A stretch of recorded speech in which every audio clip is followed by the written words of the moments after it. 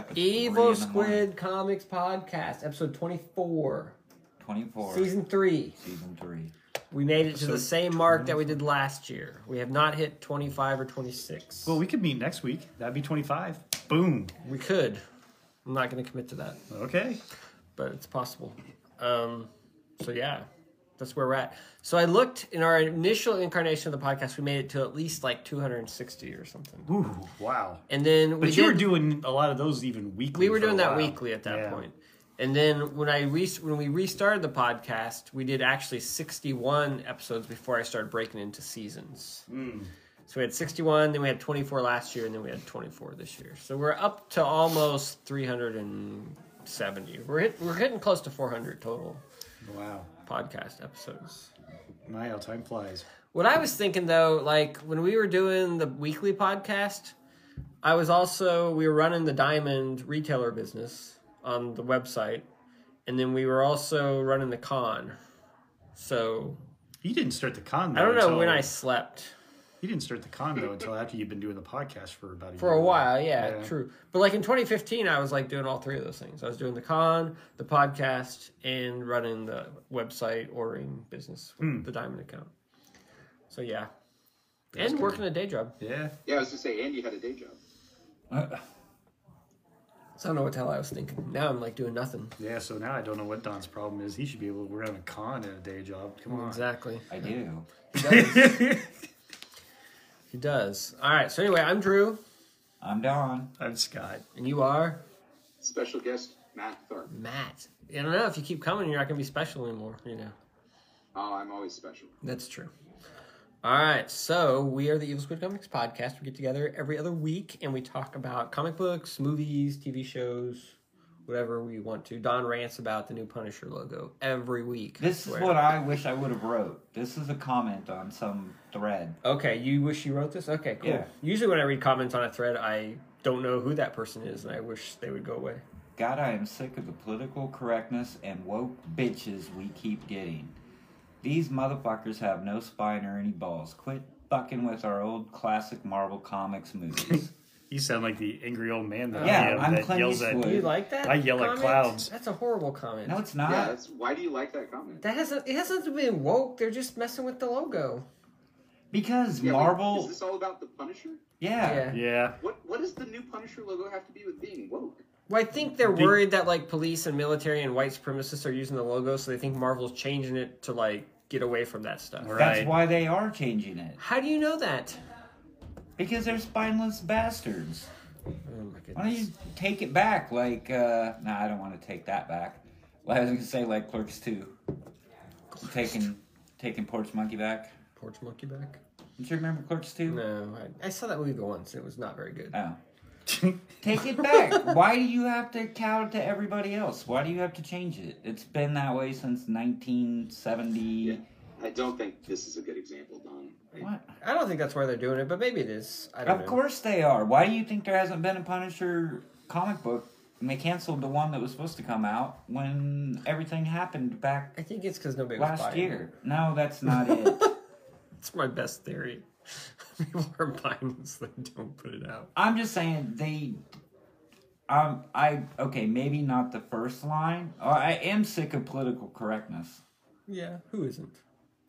But they need to have a spine and take back the logo and How did you make take a it comic back? book. Just put it out. Just put out the comic book. So just ignore it. Yeah, So taking it back is just ignoring it. sure.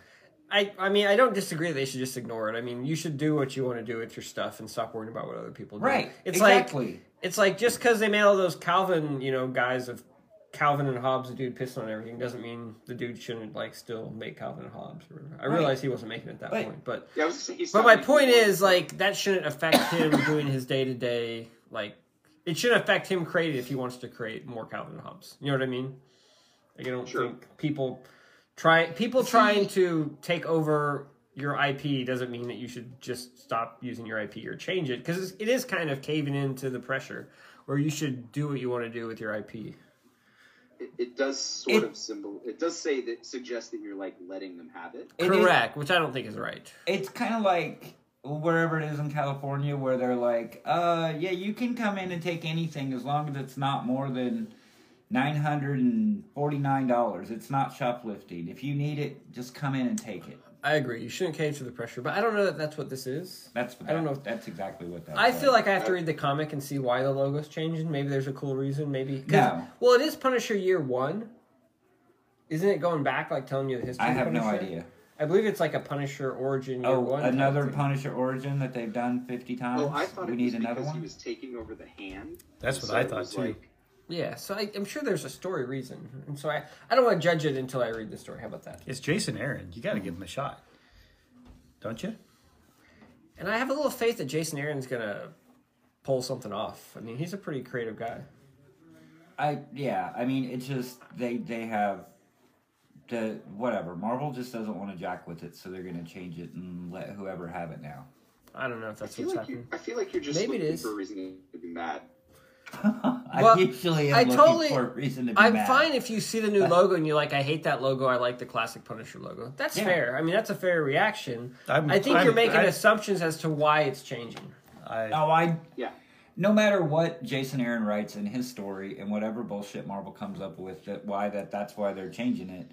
That may be why but the reason they're changing it is because of all the political stuff that's going on with the logo right now. Okay. That's your assumption.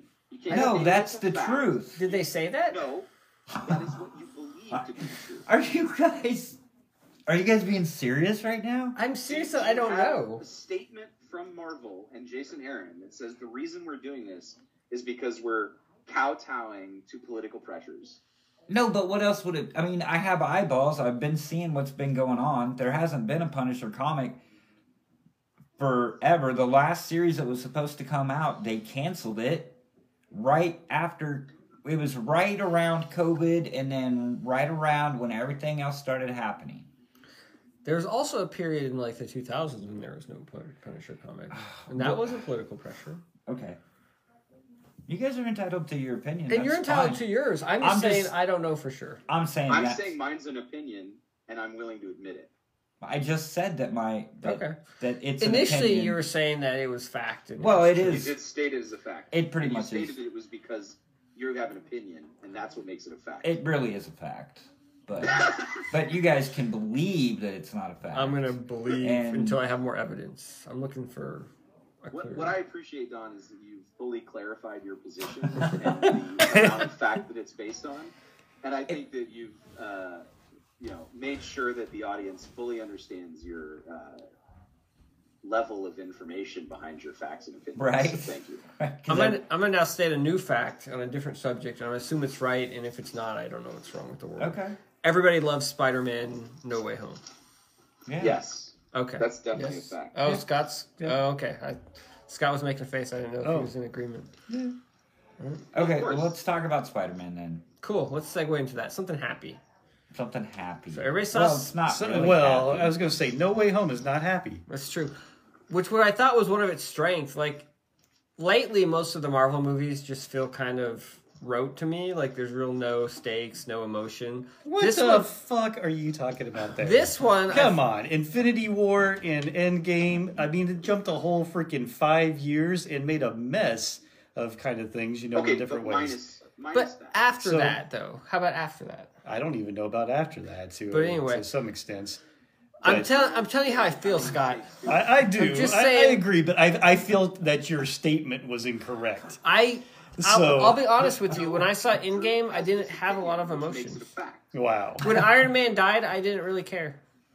Wow. Like, I didn't have any emotions. It didn't hit me on an emotional level. However, this movie managed to hit my emotions at least 2 times, like in major ways. Wow. And I thought that was because they were teenagers. Is that what did it? Maybe. I think it is.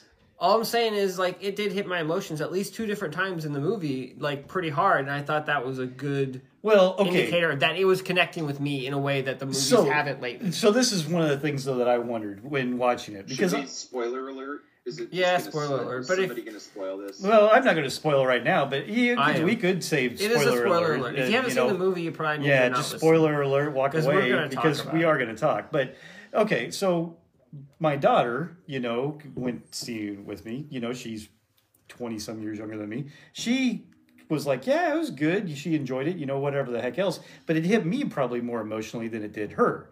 Now, a lot of that I chalk up to the fact of the nostalgia factor, though.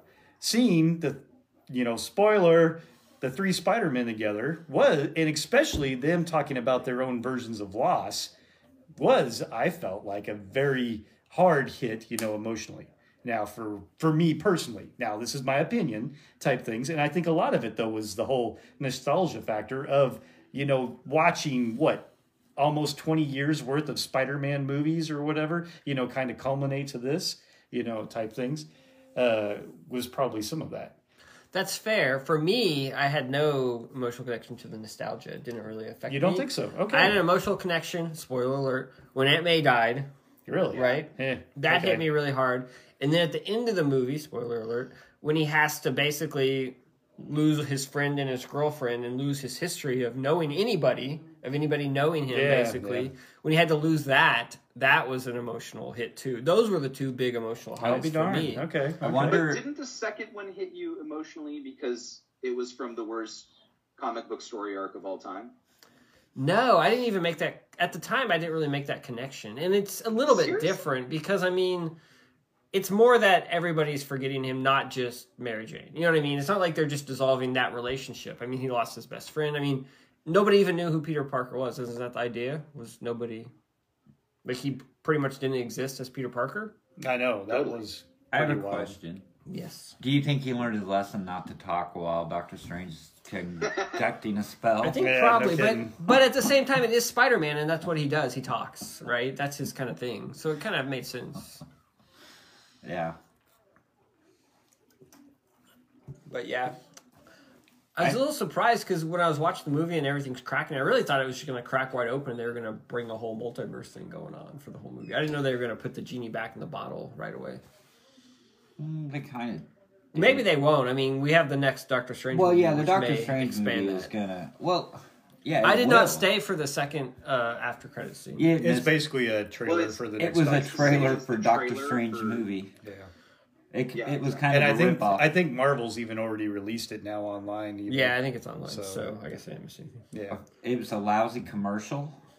It was just commercial. It was just like a Christmas story. So, what points hit you guys emotionally, Don and Matt? Or you didn't care? You didn't know. Don doesn't feel emotions. I felt no emotion. Wow. If they would have changed his logo... They would have changed Spider-Man's logo. I'd have been really mad. If they would have made him black instead of I thought red or something, I don't know. I thought that the fight scene with Doc Ock was incredible. That was amazing. That was like the best part of the whole movie. Was the very first one? Yeah, the very first one, like That's on the bridge. Cool. Yeah.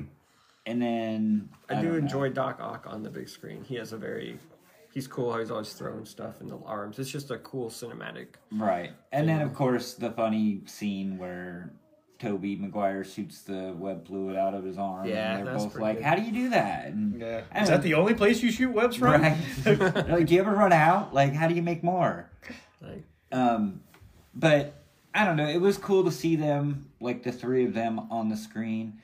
And Tobey Maguire seemed weird, like, as Spider-Man, like, the most. I don't know why. Really? They both seemed weird. After a while, I kind of got used to it. But Tobey Maguire, obviously, I don't think he's aged really well. I don't know how old he is now. Maybe he's... Okay, he's probably 50. our age. Well, yeah. He probably is. Yeah. So, but yeah, and now that I know what a jerk Tobey Maguire is, I don't know that I can see him in the same light. I didn't know that he was a jerk.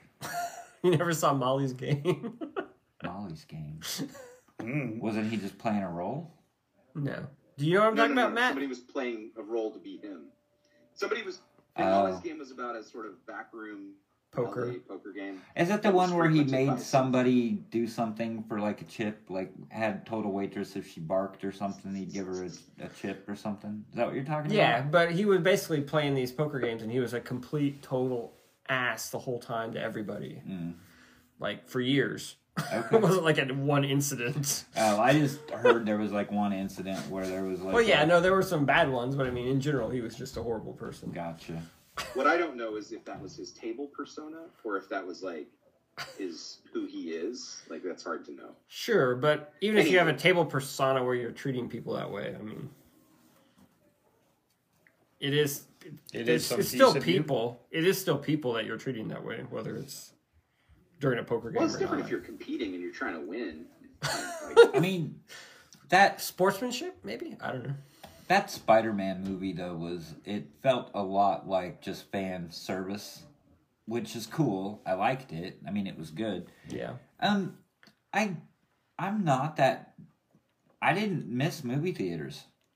I went to see this one Friday night and it was packed. I don't miss watching stuff. I don't miss going to the theater to see movies. I do. I like the theater. I don't know, not a full one, because there were. Well, you went Friday night, yeah. There was some weird smells coming off of people in that thing. They're just, I don't know. And it was like distracting through like the whole, I don't know if it was like cologne or perfume or what, but like there was a distracting, distinct odor around me. Well, I went ruined like my experience on a Monday afternoon at like 1. It was not that busy. There were maybe like 25 people in a big theater, so it wasn't bad. And when Andrew Garfield came on the screen, everybody cheered. clapped. Yeah. I'm like, really? I don't need that. Like Andrew Garfield can't hear you clapping. I know Like, Marvel can't hear you clapping. Some people like that Who are you audience clapping? participation. Who are you but clapping to? It's a movie. I don't understand clapping at movies. Yeah, I agree. Do you get that, Matt? Like, did you clap when Andrew Garfield came on screen? And we're like, woohoo. I did. Scott you? did. Scott did. All He right. can't hear you, Scott. I don't know if you knew that. Okay. I'm not a clapper, but like I appreciate when fans get excited on like opening weekend. Like that's Yeah. nice. Like I want them to celebrate the important moments and shut up for the rest of the fucking movie. Sure, Right. sure. That's the problem with going to the theater is you can't guarantee the second part. And Yeah. but, When like, when I don't know. Like I do miss the theater a lot, but going and wearing a mask and like not getting popcorn wasn't the same. Like I want to go to a theater when COVID's gone completely. We don't wear masks around here, so Yeah. it's all good. do you guys wear masks up there? You guys wear masks. Jesus Christ. What? Does everybody wear? Does everybody wear masks where you live? Is that still a thing? Yeah, it's still a thing. It's not a thing here. It's not a thing here, Matt. Nobody wears masks. Because I you're all do. walking around licking doorknobs because your politicians tell you to. Right? You know what? It might be because there's like, I don't know. No. I don't want to get into that. I don't know. We don't. I was just gonna say. I just think it's funny. Like I went, like Monday, I went to like the dentist and nobody wore a mask, and they didn't ask us to wear masks. And then I took Zach to like a doctor's appointment, and they like wanted us to wear masks. I'm like, oh, I don't have a mask. I haven't been wearing a mask for weeks. What? Yeah, I had to go. It's like, can I have a mask? Because I don't have one on me. Like, I don't know. It was maybe like a month ago. I had to go to the airport to get. I have to get a badge for work. Where I have to go and take a test, and then they'll fingerprint me and blah blah blah and whatever. And I was going, and the secretary was like, "Okay, make sure you have all your IDs and make sure you have a mask." And I'm like, "I got to wear a mask?" I'm like, "I'm vaccinated," and she's like, "Yeah, it's the airport." She's like, "You have to wear a mask at the airport, even though it's not like the terminal, but it's like a building at the airport. You have to wear a mask there. You have to wear a mask," and I'm like. Okay, like I didn't fight with it. It just shocked me that I had to wear a mask because I mean we don't do it around here. I don't know. I do. What? You I do? do. You still Yeah. wear a mask? That's Oh, cool. If I go to Walmart or Target or grocery store, I'll throw on a mask. Oh, That's okay. fair. I Yeah, don't. no, So- we're done with Yeah, it. I don't. But I mean, it's cool. I mean, if someone asks me to wear a mask, I have no problem putting a mask yeah, on. absolutely. I'm Like, not. I don't have an issue. I'm not wearing. I'm just like, I don't see the point of me wearing a mask if no one else is going to wear a mask, and I'm vaccinated and you're not. That's kind of your problem at that point. But Yeah, I'm not. I get it. I'm get not it. anti-mask at all. I'm not I either. hope that didn't come off that way. It just surprises me because nobody around here wears Yeah, the. people around here are That's all. morons. Other than Scott. Scott wears a mask. He's smart. The rest of us are idiots, and we don't wear masks. I'm not wearing a mask now, so I'm talking to the two That's guys true. that don't wear masks. So Well, it's funny because we I'm went going to get it to one way or another, I suppose. You're Huh? screwed now. I know it. we went to a Kansas Newman basketball game. That's okay. I got my booster, so I'm good. Oh, nice. We went to a Kansas Newman basketball game, and because Julia was performing at the halftime show, and so we all went into the building and said, "Wear a mask." We all brought our masks. We all put our masks on, and then we walk into the gym, and nobody in the gym is wearing their mask. No. Even though there's signs everywhere that says you have to wear a mask. And I'm like, okay, well, I'll wear the mask if you're going to enforce it and make everybody wear a mask if that's what you want to do. But if you're not going to make anybody, then I immediately took my mask off. I'm like, I'm not going to wear a mask if nobody else is. It's not. I think. Wait, why does it matter if everybody else is doing it? Because I don't want to wear a mask, and if nobody else is going to wear it. How does that? Okay, I mean, I don't know. This is going I to turn don't into see the a point whole, of wearing a mask if nobody else is wearing it, because a mask protects other people. Yeah, Well, it also protects you. Even if you're vaccinated, you can still get sick. If you wear a mask, it means you're less likely to get sick. Well, that's true. You could transmit it. That's true. Whether they're dumb or not, you could at least just add another layer of protection yourself. And by the way, if you're around a bunch of dummies, it's probably reason enough for you to do it because they probably aren't vaccinated either. That's fair. Yeah. I hear you. But anyway, neither here. I don't want to get into a whole mask thing. But anyway, yeah, we don't wear masks around here. No, except Scott. I'm the only person. Did you wear a mask when you went to see Spider-Man? Until I got to the theater, but we were fairly social distanced in the theater. Yeah, I was away from people when I went because it was not crowded. You wore it, in the building into. I wore it into the building till we got to the. Okay, I thought you meant like you wore it in your car until you got to the building. Yes, you wears a mask. You left it in your car. I wore it all the way from the minute I walked out of the house. I was like, why would you wear it to the building in your car? No, that's how else is he supposed to go up and breathe on people? That's right. Like. I know. But we went on a Monday, about 5 o'clock. Yeah, honestly, there was probably, like you said, 20 people in the theater, so we could space out really well and things. So that's fair. But I still there was a full theater when I went. Yeah, me too. Nobody, like every seat was taken. Hundreds of people. Yeah. Yeah, if I was like in a full theater, I might actually wear a mask. I didn't. I was in a full theater, 8 o'clock Friday night, packed. Sold out, no mask. That's why I'm sitting on this side of over you. to everybody around him. Hey. What's up? Hey. What's up? Juice for Spider-Man? Did you hear about the Punisher's logo? So, Matt, what did you think on an emotional? Did the Spider-Man movie hit you emotionally? Was it nostalgia? Was it the characters? Was it the story? Like, it resonated deeply. I don't necessarily know that it like hit me emotionally. Like, I thought it was sad when they died. That was sad. I thought it was poignant when he was giving up his friends for their own protection and all of that. But like, honestly, a lot of those scenes or story beats I kind of expected anyway. Gotcha. And so, like, they teased it.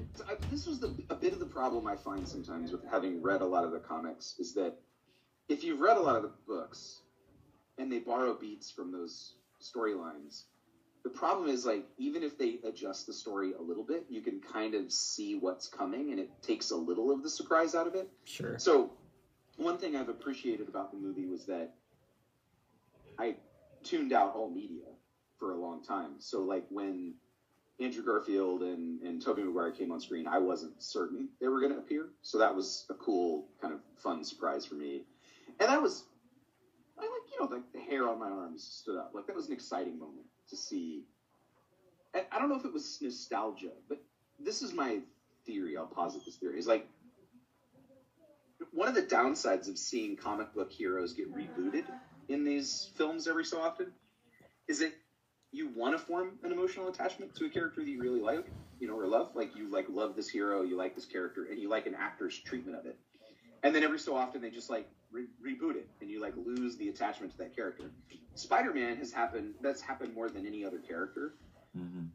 I guess maybe with the exception of Superman, but Superman's hard to emotionally connect to because he's such an idealized character. But Spider-Man's more real. I don't know, Batman? Batman, yeah. Okay, fair enough. But again, I find DC characters are a little bit harder to connect with emotionally, but Spider-Man feels a little more real. But anyway, the idea was, for the first time, you got to see every generation of versions of that character all together. And that moment for me was it made them real again. Like, instead of this just being some castaway, oh, we did that for a few movies and we decided to do something different. By bringing them all back together and allowing the multiverse to exist, it somehow made those characters real again. and allowed the emotional connection with previous iterations of the character to be real again. And I thought that was really the thing that for me hit. It was just like, oh, suddenly this makes the connection to those characters worthwhile. And that was cool. Like, I really got a kick out of that, and I liked seeing them join together, and not just for the spectacle of it, but like, yeah. And I thought that they did it well, where it wasn't just the spectacle of, hey, 3 Spider-Mans at the same time, but the way they all had to, like, impart a lesson and kind of, like, use their collective pain and lessons to, like, share. I thought they did a good job with it. I thought they treated it well. I would agree with you. Yeah. They made it more than just fan service. They made it pay off in a story way. Like, I was really pleased with the whole thing. Yeah, I like how you put that. I was probably oversimplifying it with nostalgia, but no, that's a very good way to put it. That you're kind of almost reforming some of those connections that you maybe miss in a way, or haven't had for a long time. Yeah, it's like those movies matter now. You know, like they're not just castaway continuity. You know, they have some, you know, importance now. They connect. You know, so it is interesting. I think it actually allows you to feel a little more invested in the current iteration. Yeah.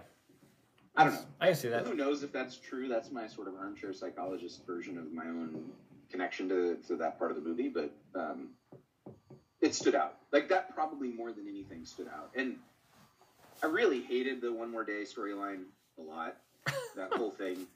And so it was really hard for me to, I don't know, find that to be a surprise or be excited or bothered by it, because I don't know, I just hated that storyline. Yeah, I guess I just don't know that I was necessarily expecting everybody to flat out forget Peter. You know, I think I was expecting maybe more of a case of, oh, they no longer remember the link, you know, between Peter and Spider-Man, but, you know, some of the, you know, especially like the whole hit of his best friend, Ned, you know, type things. Ned knew him, you know, well before him being Spider-Man. And then suddenly after this, he doesn't know him at all anymore. And I think that was the thing that, to your point earlier, Drew, kind of hits you a little bit harder, is it's more than just a, you know, forgetting the link between the two. You flat out forgot an entire person in every moment you had with them. So, and I don't know if One More Day was necessarily that way. It wasn't. But, you know, that was, I think, probably the heavier hitter in this movie there towards the end. Yeah. So this is more a question for Don and Matt. I had not watched the other Spider-Man movies for a long time. I mean, the Tom Holland ones I hadn't watched for a while since they came out. And so I'm watching the movie, and I'm watching the Ned Leeds character. I swear for half the movie I thought he was Gank, like from Miles Morales Spider-Man. Like, I thought he was Ganke. I was like, oh, that's Ned Leeds? Like, halfway through the movie I realized, oh, that's Ned Leeds. That's not Ganke? I was like, what the heck? Because he looks just like him. He does. Well, and actually, a lot of the... I don't know if you caught the reference to the Death Star. The Lego Death Star. Yeah, no, I didn't catch that. Yeah, so that was actually in the... So, like, they did, like, turn the... Was Ned Leeds a character that was in the original Spider-Man comics? Yeah. Yeah, but he was like a reporter. I don't think he was ever at, like, high school with him. I don't think so either. I think he was just a Daily Bugle reporter. So it's really weird that they turned him into his best friend and Ned Leeds. But, I mean, whatever. They should have just called him Ganke. That's from Ultimate, right? Yeah, Miles Morales. Miles Morales, yeah. That's his best friend, his roommate or whatever. It's just, It's just he looks just like that character, and it's just funny that they took the look of that character, but yet made him Ned Leeds. Yeah, I didn't really pay attention that it was Ned Leeds, and it did get me like in the middle, but I didn't really relate him to anybody. I mean, yeah, it was. I guess they can't use Harry. Yeah, because that's Osborn. Well, it's Osborn, and Oscorp really isn't necessarily a part of that. So I mean, they had to pick somebody. I mean, no, it makes sense. And they have Flash in it, but he's in high school, so he's like the jerk still. Like they're not. Yeah, they're not I get friends. it. It's kind of a remix of Spider-Man. I get it, and it's cool. It's just funny because how they decided to cast. Yeah, I literally halfway through half of the movie, I was thinking that was Ganke. Yeah, it happened. I was like, oh yeah, it's Ned Leeds. See, we watched Far From Home like the day before we went and seen it, so I was actually fairly all You were all I was all right there, ready Right there. for Gotcha. it. So That's fair. I just What was flowed the lunch over. first one? Homecoming. Homecoming. That was with Michael Keaton. Michael and the Keaton and the Vulture. Vulture. Yeah. And then Far From Home. And Yeah. then, Yeah. Okay. And now No Way Home. And now No Way Home. All right. Cool. I see a trend. Do you? with home. With Home? Home. Yeah. Nice. Yeah, they got a thing going there. Anyway, I don't know. I mean, obviously, like, Tobey Maguire was the first Spider-Man. Like, the first real Spider-Man when we got the really big, cool... And a youth pastor. Swinging... Huh? A youth pastor, because he dresses like a youth pastor. Oh, yeah, right. You have a suit under there? and You're so, just I mean- a really cool youth pastor. Or something like that. And so, I mean, you know, that was Spider-Man, but I don't know, I didn't really like the two Andrew Garfield movies. I just didn't like the choices that they made Sure. with the characters and the movies. I wasn't really... I don't think anybody liked the second one. Well, I Well, would yeah, agree with and- it, but and I I think a mean- lot of that is because of the fact that, number one, they were a bit darker and not quite as, I don't shy away from friendly dark. type. Very true. But and I also feel like with Andrew Garfield, while maybe he wasn't the best embodiment of Spider-Man in some cases, I did feel like the chemistry between him and Emma Stone, whatever, was very, very good. And then, of course, they decided to kill her. Right. So, which kind of took away some of that type things, too. And I know there's a lot of other off-the-scene crap that I think happened for part of the reason why it died, as well as it didn't make much money.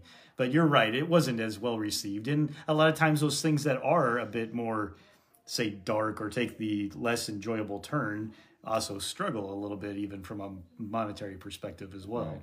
So I think those are things that caused the Amazing Spider-Man not to be quite as good as, or as fan-friendly maybe as some of the others. I But really with liked Tom- the first Amazing Spider-Man. I Sorry. didn't really like the It's second fine. one. Yeah. I wasn't saying anything at all. Yeah, go I ahead. mean, I didn't have to Sorry, Don, I did interrupt that's you before. fine. So No, I was just going to say, I complain mean... about the logo. Tom, yes, the fucking logo. No, Tom Holland's Spider-Man seems like Spider-Man to me. Like, because, I mean, I don't know. How old is Tom Holland? Is he, like, in his 30s? But, I mean, no, he's in but his he's 20s. in his 20s. he's getting to So, I his mean- later 20s, I think. So, but, I mean, so he's been, when was Civil War? Like, that was his first appearance, right? Yeah, it was. Anyway, my point is, like, Tom Holland to me seemed, like, Tobey Maguire didn't seem like a teenager. And Tom Holland's character with Spider-Man, the way he interacts with Iron Man, and he seems like a teenager. He does. Like, he seems like the best version of Spider-Man on the screen that we've had. I saw this to really old this movie. point. Right. Yeah, exactly. But I mean, at least that's to me, because I mean, like, when Spider-Man came out and it was Tobey Maguire, I mean, I didn't feel like he was a teenager. It just didn't feel like Spider-Man.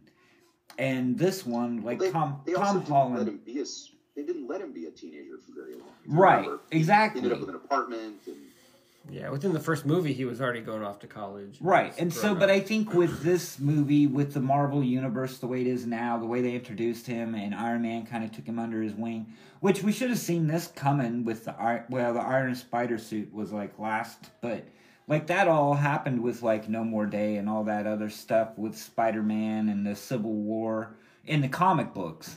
So I mean, it's like they keep doing this stuff like with the TV shows and the movies, and I'm like, oh my god, I should have seen that coming, and I just don't see it coming. You know what I mean? Like, but I don't know. I like Tom Holland as Spider-Man. Like, he's my favorite version of Spider-Man that we've gotten out of the three, I think. And I don't know. I tend to agree, and I feel like a lot to your point that I feel like he's one of the better embodiments of both Peter Parker and Spider-Man. Yeah. You know, I felt Tobey Maguire, maybe while being a little old, pulled off the nerdy kind of insecure bits of Peter, you know, type things.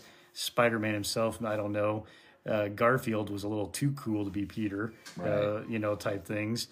And but he did do really good, I think, on the cracking jokes, you know, and things of that nature of Spider-Man. But I felt like this was a better embodiment, and a lot of it is, I think, what you said. He feels even younger, as well as Right. carries that youthful energy, both as Peter and Spider-Man. Yeah. So But anyway, it was good. I enjoyed it. I had a fun time. Well, that's the thing too. I mean, like in like you were saying, like with I don't know. I've been reading comics for so long. It's like they kill people in comics, and maybe it doesn't translate in the movies. So like when Aunt May died, I mean, yeah, it was kind of sad because it wasn't. I wasn't sad that Aunt May died, but it was sad to watch Peter be there and watch Aunt May die. Yeah. Like I'm not like, oh no, Aunt May's not going to be in the next movie. Like, oh, you know what I mean? Like I missed that character. But where it was sad was having Peter have to go through that and see it and be there and him lose her. But I guess like characters like it, it just blips because characters come and go in the comics and even in some of the movies. Aunt May character. It was the emotion from losing his aunt, and it's the only like adult, person he had in his life anymore. Right. Well, he lost, Well, Tony Stark died. That's right. So in through what we've just seen, he's kind of lost that father figure and mother figure, now. Yeah. Even though not technically mom and dad, just people that kind of could fill some of those. And roles. I guess now he's lost everybody because that's true too. And that's why at the end of this movie, I mean, it is a bit of a downer, type things for that. While lo and behold, they saved the day and things of that nature. It's put our Peter Parker, who's been kind of the enjoyable, funny guy, whatever else, out alone, quite kind of rather isolated. So, but that totally fits in. Go ahead. I know we can't talk about Hawkeye, but can we talk about themes of the show? Talk about what? Themes with the show? Sure.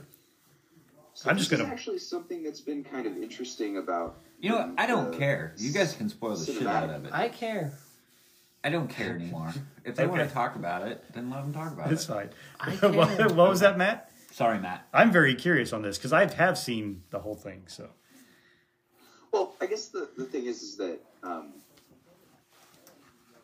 the current cinematic universe seems to be dealing with the themes around loss for heroes in a way that I don't think we've ever seen before. Primarily because the movies generally tend to end on an upbeat note, but the shows and the fact of the sort of ongoing continuity of the universe allows the creators to explore what happens after something in a way that we've never been able to see on film before. And I think that's kind of been super interesting with this. Part of the Hawkeye show of seeing what happens with Yelena coming back to sort of get revenge about Natasha and seeing the risk that Clint takes with his family being potentially exposed, and the fact that he's just a human dude, and seeing Tom Holland after he loses, seeing Spider-Man after he loses the people close to him, and it's interesting, and watching, I don't know if you guys saw this, but there's a scene in one of the early episodes of Hawkeye where he's going to the bathroom at a urinal and somebody wrote on the urinal, Thanos was right.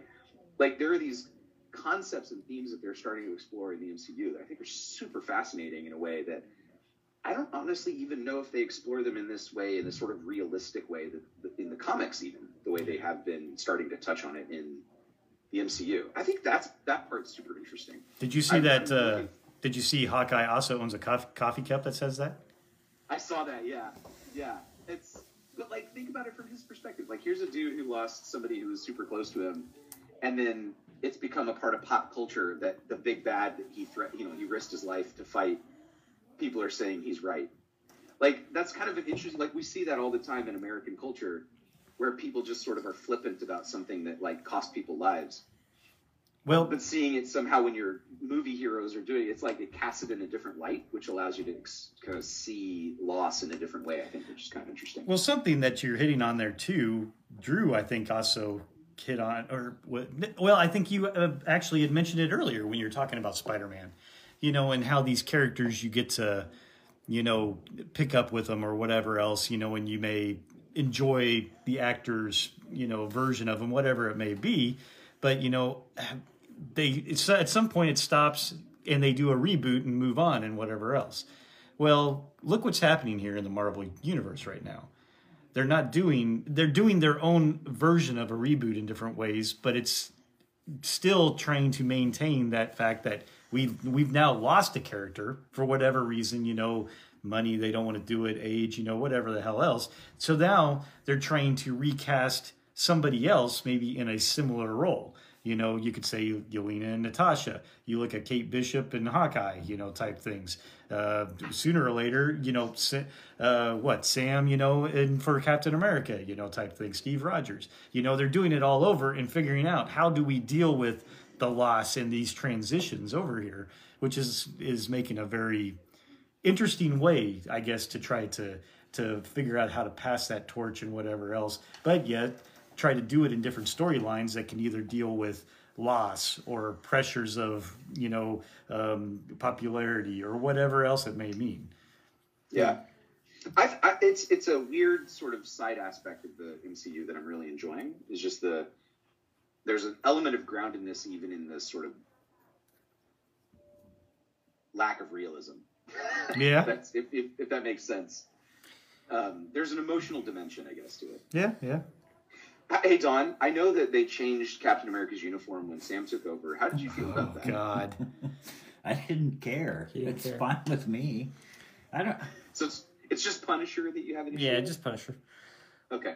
Well, it's interesting. I think the Marvel Cinematic Universe is they sort of painted themselves into a corner because they have all this continuity that they're now maintaining, but actors are dropping off that were very popular, and now they have to somehow replace it with either those actors taking on similar roles, like a new Iron Man, a new Captain America, or they have to introduce new characters, and there's no guarantee these new characters are going to be as interesting as the old characters. You know what I mean? Yeah, but so far they're doing pretty damn well. I guess. Are they, though? I mean... Fucking Yelena, man, is like my favorite new character in the MCU. Jesus fucking Christ. When she pops up in Hawkeye in episode 5, right. She is freaking hilarious. She's hilarious, but I mean...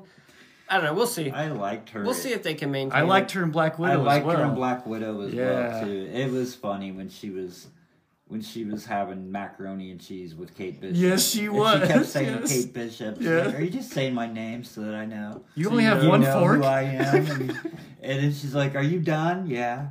She's like, "All right, I'm gonna put hot sauce on this." She's like, "I love hot sauce. It's so good." And I don't know. She was funny, and it was well written, and it was. It wasn't even a lot of that wasn't written though either. Yeah. Well, they were improv from what I read. In Black Widow, when she was, talking and she's just like, "Oh, with a poser, you're a poser." And, "Oh, look at this jacket; it's got all these pockets." I mean, she's just funny. I like her as a character. Yes, and that was kind of cool in episode 5 with where you learn that she was blipped or whatever you want to call it. Yeah. That was cool because, like, for a second, we're sitting there watching, going, "What the fuck is going on?" Because the room just spins or whatever. Well, and then it took me a beat to catch, and I'm like, "Oh, she blipped." I'm like, "That's crazy." Yeah. But and seeing what those people that blipped kind of, imagined, there as well. I mean, for them, 5 seconds, which was 5 years, and, right? Type of thing. Yeah, it's interesting. So what were you saying, Drew? So you're like. So basically, they've kind of painted You're them. talking about them painting themselves in a corner. They are. I mean, the Marvel Cinematic. It's going to be diminishing returns. I think it's going to be hard to maintain that level. I mean, it definitely was cool, like with Phase 1, Phase 2, Phase 3. It all led up to Infinity War and Infinity Gauntlet, all that, or Infinity, whatever. Right. But yeah, now Infinity it kind of War like they're trying to figure out what Where to do do they go next from and there? where they go. And I think they still have, now that they have Fantastic Four and X-Men back, I think they still have a lot of juice in it, right? But once they're eventually through all those characters or those arcs, another 10, 15 years, I don't know, I think it's going to be hard to keep making people care about Shang-Chi and, other, like, obscure Marvel characters. They're going to run out of stuff. And so, kind of where I'm going with this is, like, so then I was at the movies and they had the trailer for Batman, So we've got another, like, Batman. That looks like a piece of dog I think shit. it looks awesome. Wow. So, obviously, that's a different opinion. Okay. But I don't understand why. I think Batman is a perfect character to run like James Bond. Like, if you don't connect it to other movies, just every few years, you have a new guy take on the mantle, and you just keep making cool Batman movies, like you keep making cool James Bond movies. I suppose You find another actor That way, when to do one's it. a dud, you just pick up another actor again and try to Hey, we'll try it again. And then so like you find a guy to like be Batman for a while, and that guy gets tired of it, and then you pick another actor to be Batman, and he just kind of takes it over. And it doesn't have to. The movies don't have to be continuity wise, or you can have like Daniel Craig James Bond movies all kind of connected. But then they'll kind of reboot it like a soft reboot where you get a new actor and it'll be James Bond again. You make it fresh again. You twist it a little bit or whatever. I can see that. The problem is, but you can't do that with the Marvel Cinematic Universe now because it's all friggin' connected. But that's how they made their success over I understand. the last decade. It was a cool idea, and it definitely was successful. It was something different. See, it was something different that now you can't do what they do with James Bond because it's all connected. And so it's like, but why can't they? What did they just introduce?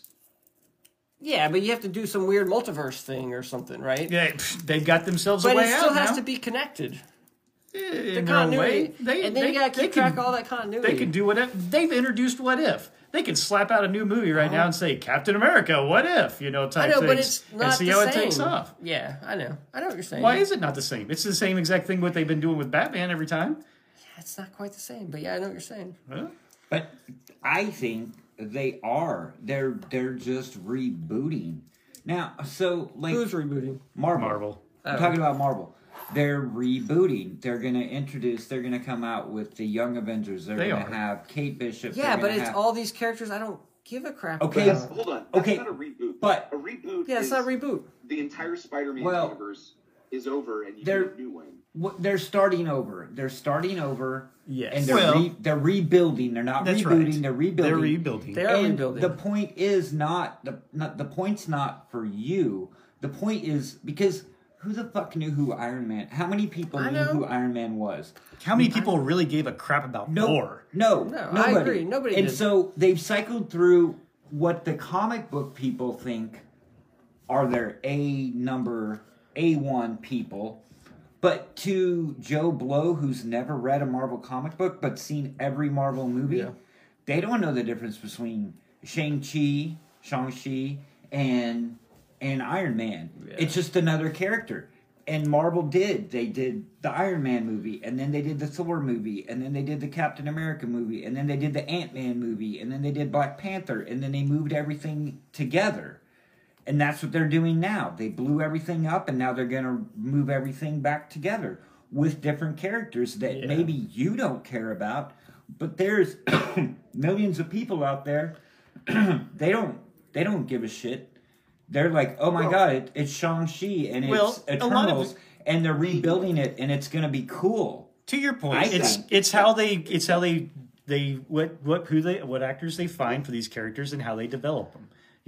Because a lot of people, to the earlier point, probably didn't care about Thor, Iron Man, or Captain America, but they found the right actors, the right writers, the right directors to do stuff with that. Now that's their challenge right there. How do they keep it being edgy, and how do they keep it so that people can be engaged in whatever else as they are doing these transitions? I don't know. They haven't convinced me that they can recover from the loss of Robert Downey Jr. at this point. I just see I think that is still a huge void, and I don't know that they've recovered. See, I don't miss him in the slightest. I mean, I think that is just, he was such a good actor, and he was such a good role. Chris Evans also, I wouldn't have thought that he was a good actor before he was Captain America, but he embodied that character so well that he became that sort of pivotal role, and he kind of... I would agree. And I just don't know that those... I mean, the closest is Tom Holland's Spider-Man, right?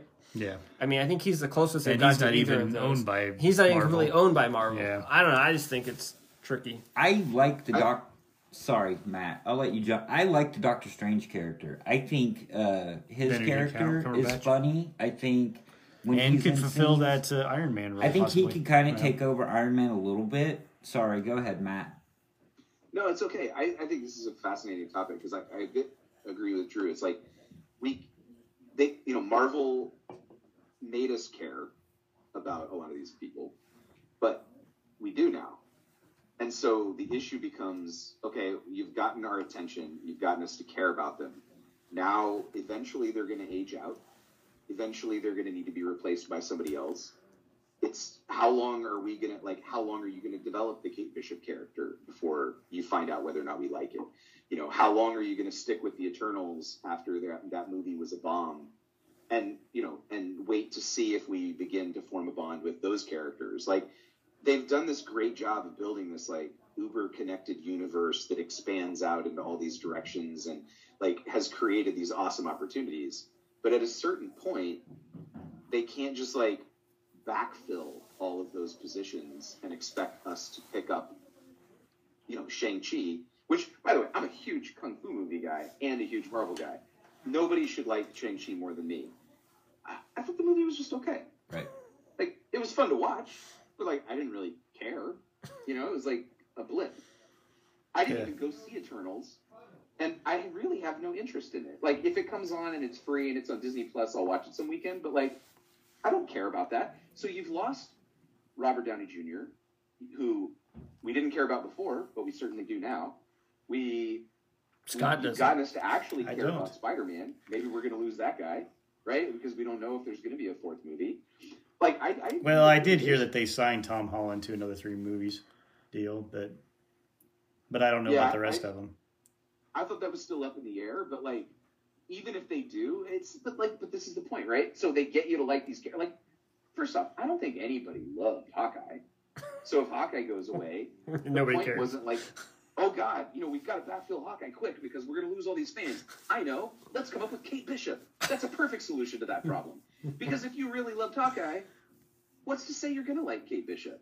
Right. Who knows if you're going to like that character at all? See, I don't even know if that was... Different. I don't know if that's as much of the case as I think that they're going where Don's going, where they're trying to build up the Young Avengers. Well, but hold on. Even if they build up the Young Avengers, that doesn't replace the original Avengers. No. And if you have the Young Avengers, it's not like all the fans are going to go, oh, okay, well, we don't have the original Avengers. Let's all go to the new Avengers. That's cool. We're just going to do that now. It's the same. It's just different. Like, no. Like, you're going to end up with a point where probably 2 movies from now, all the fans are going, okay, so what? We basically just wait around for Spider-Man to come out? Like, because who gives a shit about Eternals and Shang-Chi, and they've lost Black Panther. I'm very sorry to hear that. I thought the actor was amazing. I thought he did a great job, but now they have no idea what to do with that property. Yeah. That's not What do you their mean fault, they lost the actor? It's true. He died. Chadwick Boseman died. No, I understand that, but I thought they were doing it with another... With the sister, sure, but... Yeah, but who... Right, but they're, again, to the crap point, about her? that's right. They're transitioning to another character now. But Black Panther... Okay, so I'm not trying to make light that Chadwick Boseman died. But Black and Panther he was a great he was a great actor. He played that role well, but the character of Black Panther transitions all the time in the comic books. I mean, I don't know how politically correct that would be or how bad it is for me to say it, but I mean, they could move on with another iteration of that character. And they are with the sister, I think. But they need to do it. But they need to do it with Black Panther, I think. Yeah. Not with the sister. They need to do. But hey, I mean. Well, at one point, didn't the sister become Black Panther? Probably. I don't know. I'm not a huge. In some storyline. I'm not a huge Black Panther comic book character guy. Like, I don't know the complete history of Black Panther. But if they want to do that, then I mean that's even more like. God, how do I say this without sounding like Clint Eastwood? But here's the thing: in the comic, when the sister kind of became Black Panther, nobody cared. Nobody liked it. Nobody really cares about Black Panther as a comic book anyway. No matter what iteration, whether it's T'Challa, whether it's his sister, whether it's a female. I mean, Black Panther. Not nobody. It's a reasonably popular comic book, but I hear what you're saying. It's not really. X-Men. Is it? Is Black Panther a reasonably popular comic book? Now? I don't know. Is that what Matt just said? Yeah. It is what I said. But, like, what? Honestly, after Spider-Man and X-Men... To be honest, no comic books are terribly popular right now. Right, yeah, but... You've got, like, 2 popular Marvel properties, and then you've got everything else. I don't know. I would think you've got Thor. I think Thor's hitting right now. Venom is definitely hitting right now. You've got... Iron Man is probably somewhat... I would say I would guess Iron Man's more popular than Black Panther. Well, we can drill this into the ground. Should we talk about some comics? Yeah, let's do that. I gotta leave soon. Just though to close out this, I do see what you guys are saying, and I think it may be from your comic book fandomness. Their bigger problem, I think, for the Marvel Cinematic Universe is going to be how they keep that momentum going with the same writing and directing and everything else that they've done.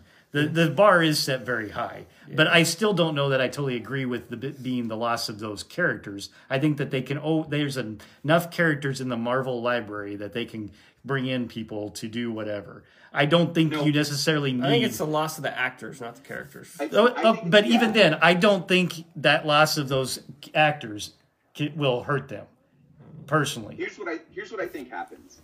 I think we get through Phase 4. Marvel realizes they're losing steam on all their secondary properties.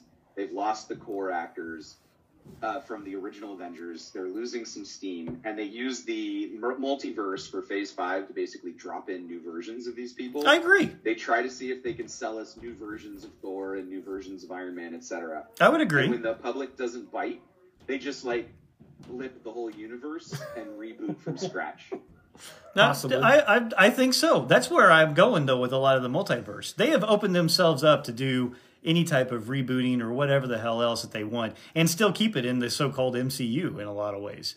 So, yeah. But they're going to try some things, and I think that so far what I've seen in some cases have been rather successful. I think Yelena coming in as, that actress was to me, has been just fantastic.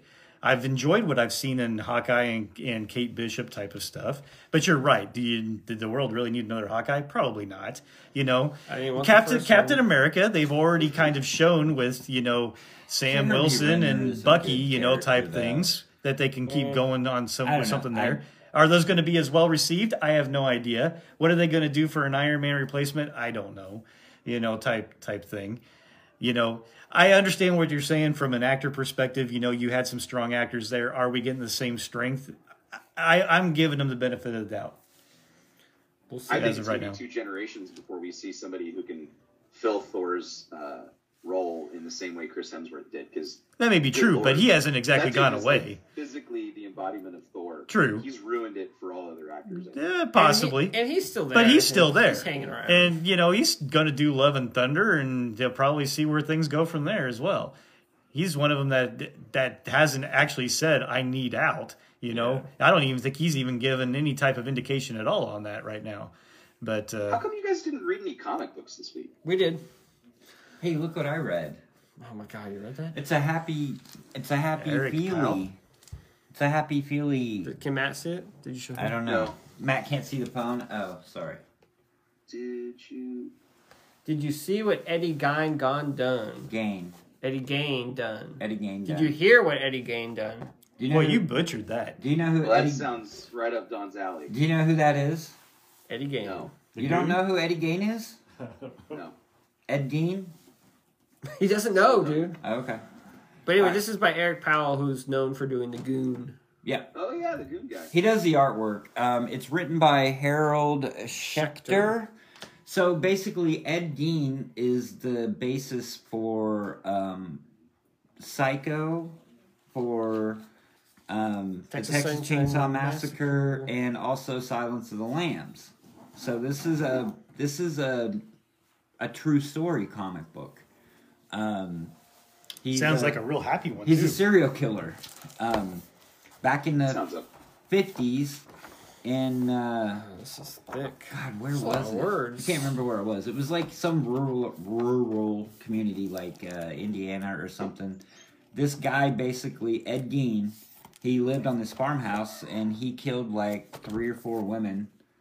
And he skinned them. He made lampshades out of them. He made the bodysuit like the guy in Silence of the Lambs. He dug up bodies. He took parts. He had like bowls that he ate out of, made out of human skulls. He is the reason the gentleman wrote the book Psycho, and then Alfred Hitchcock made the movie Psycho. So anyway, this is basically just I guess like a biography of him told in a comic book form story. Of the killer. Of the killer, yes, of Ed Gein. It's interesting. It starts out with so I don't know how much you guys know about like Alfred Hitchcock and like the making of Psycho, but like when Alfred Hitchcock read the book, so like when Psycho came out, in what 1961, 60, early 60s. Like it was a huge deal. Like that movie changed everything. People had never, like American people had never seen anything like that on the screen. And Alfred Hitchcock was almost, I want to say George Lucas-ish. Like he made a point that once the movie, you had to be in the theater. You couldn't come late. If you came late, they wouldn't allow you in the theater. You had to experience Psycho from the beginning to the end. If you had to leave to go to the bathroom, they wouldn't let you back in the theater. Like there were stringent rules. And then even like when Alfred Hitchcock, like when he was making the movie before it came out, he had people go out and he had like his people go out and buy like all the copies of the book of Psycho that he could find so that people couldn't read the book before they went and saw the movie. Is this all in the book or is this just you? No, this is me giving history. Cool. About Psycho. He's talking about when he was a kid. Right. Go to the Right. theater. Yeah. When I was a kid. But they When do start the book out with an interview with Alfred Hitchcock about Psycho. I'm just giving you background of it. So like, but there's an interview in there. In the interview, the guy that's interviewing him says that, hey, there was a guy.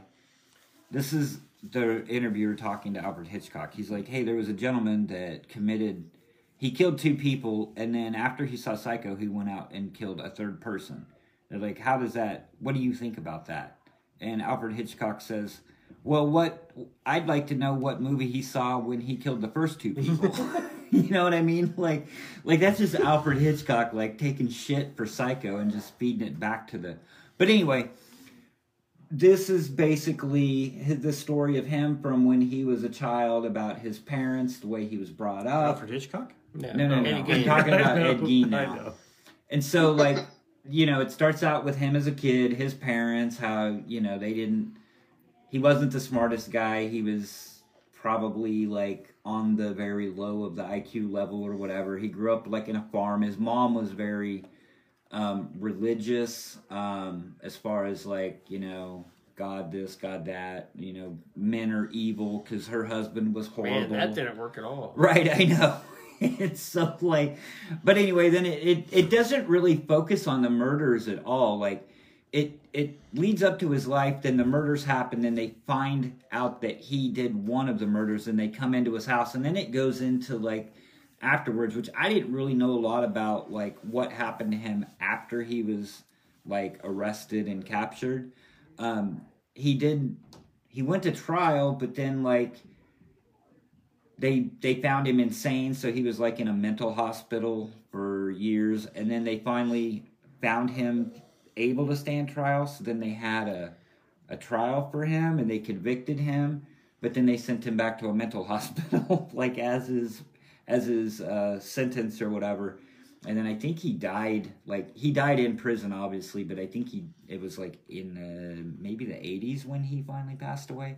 Because this all happened, like they find out about it, and it'd probably been going on for like a couple years, but like it was in the 50s is when this took place. But anyway, it was, obviously I know a little bit about Ed Gein going into it. The only thing that I really, like his early life. Was it good? Yeah, I mean, no, you guys probably wouldn't like it. I mean, if you're not interested in Ed Gein at all, there's no way you'd want to read this book. It's basically just a biography of him. But I enjoyed the beginning, because I only know, the most I know about it, of what I know of it, is the actual murders and, you know, what they found and what he did and all this other stuff. So it was interesting for me to see the early part of his life and then see the after he got arrested, like what happened to him after that. So, I mean, it's basically an autobiography. Cool. You like the art? Well, Yeah. Derek Powell, the art's really Yeah, the cool. art's really cool. So, but anyway, that All right, who's next? that was the pick. Scott or we had. Matt? Call it. Go for it, Matt. So I read the second trade of Once and Future. I read the first I- trade. Oh, nice. Did you buy it? Yeah. You read it online? Mhm. Oh, cool. Was it on Hoopla? Hoopla. Yeah, I read on there. They have the second one on there too. I just didn't get around to reading it. What is Hoopla? It's like a library thing service. Do you pay for it? No. It's free. Yeah. Oh, okay. Is it legit? Yeah, it's like through the library. It's not like okay. Sorry. So, yeah, sorry. Go ahead. Matt. Well, what did you think about the first book? I enjoyed it. I thought it was very well done. I liked the art. I liked the story. It was it was a typical first story. It kind of introduced everything, kind of got the characters going. And I used to really like King Arthur stuff. Like, I liked Excalibur as a kid. I used to like that stuff. But I hadn't read any of it for a while. I thought it was a little confusing with the different knights and how, like, certain ones... He kind of mentioned how certain knights changed roles during the legends, and like Percival or Galahad, and who got the Grail, and the Fisher King. And I used to remember all that. And it seemed like if you had a good knowledge of all that stuff, it would have been even better. Did you get that sense as well? I mean, I got the sense that knowing all of that... I got the sense that I should know all of that. Yeah. But I didn't, and so I just kind of... You just kind of roll with it, right? Yeah. And that's what I did. I rolled it. It was still very enjoyable. I just felt like, man, if I knew all that, I think it'd be even better, like next level even. So yeah, well, it'll be interesting to see when you get into the second... I mean, are you going to read the second book? Yeah, I think so. I enjoyed it enough to read the next one. Yeah, so the interesting thing is like there's an overarching story which is about the knights and reclaiming Britain for, the British, taking down the Saxons, etc.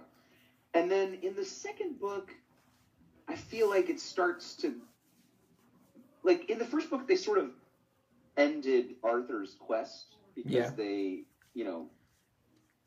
stopped him. I don't want to, anyway, they stopped his quest.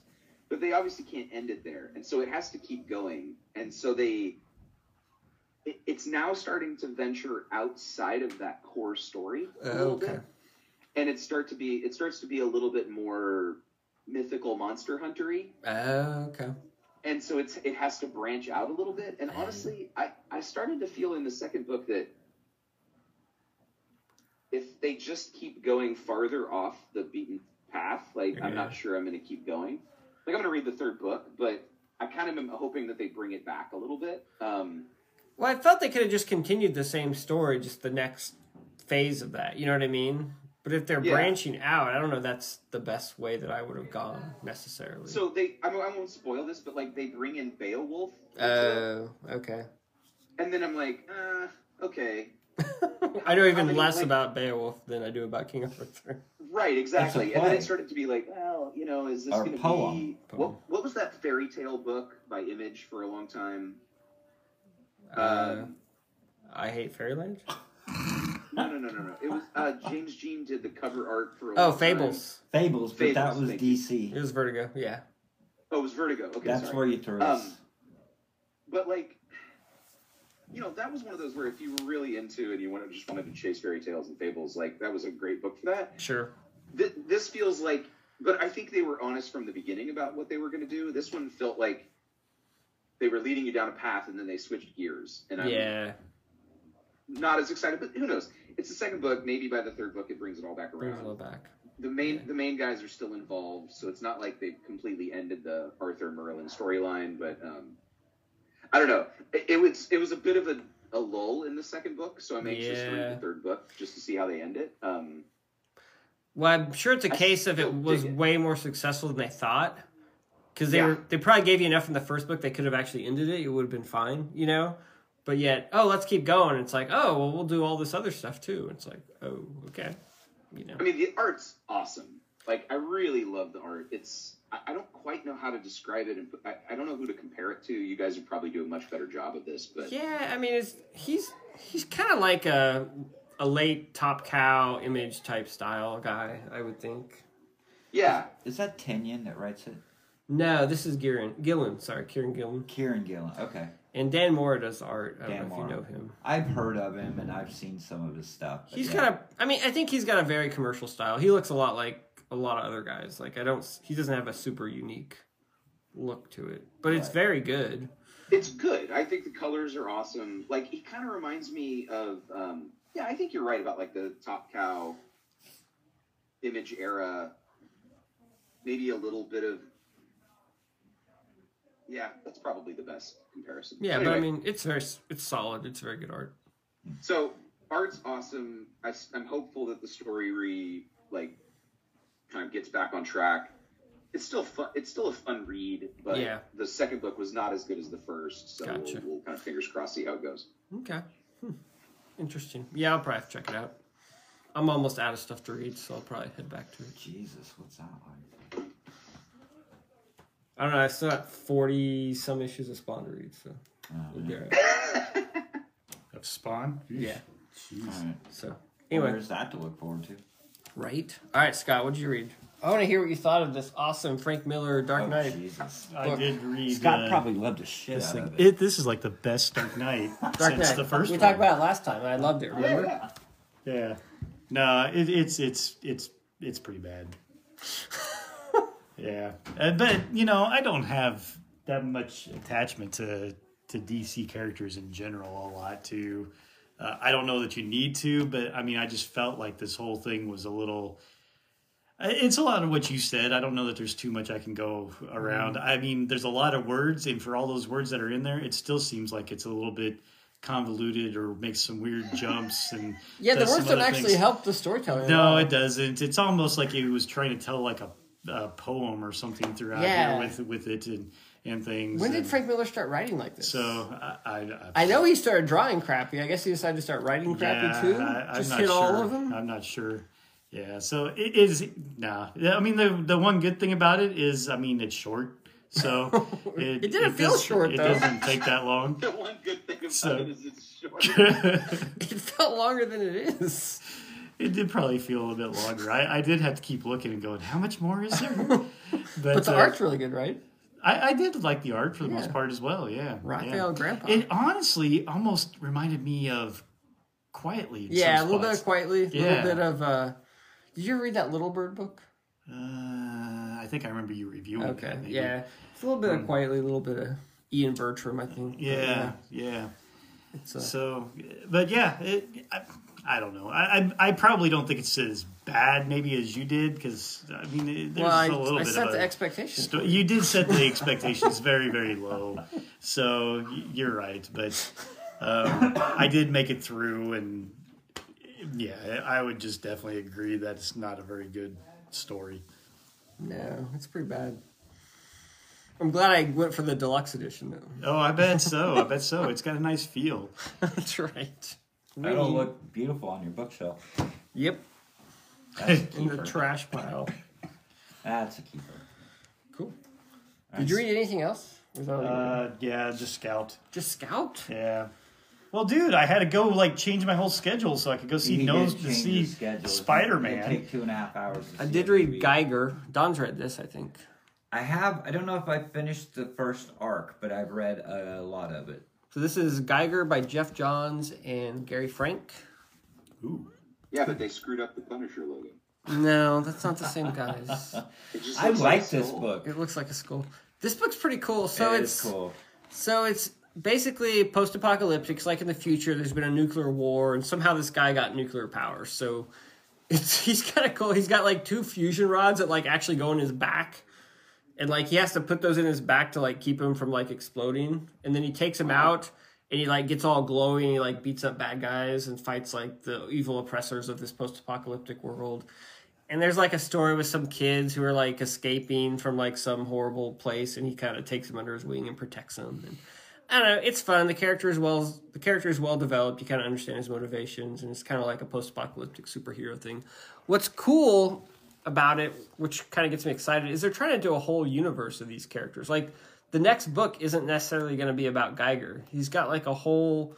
They've created like a whole universe of these characters, and I think the next book is going to be like a different character at a different time. Like it's going to be like through the ages, like 50s through 2050, 1950s through 2050s, and they're going to try and make it all kind of connect. And so it's kind of interesting.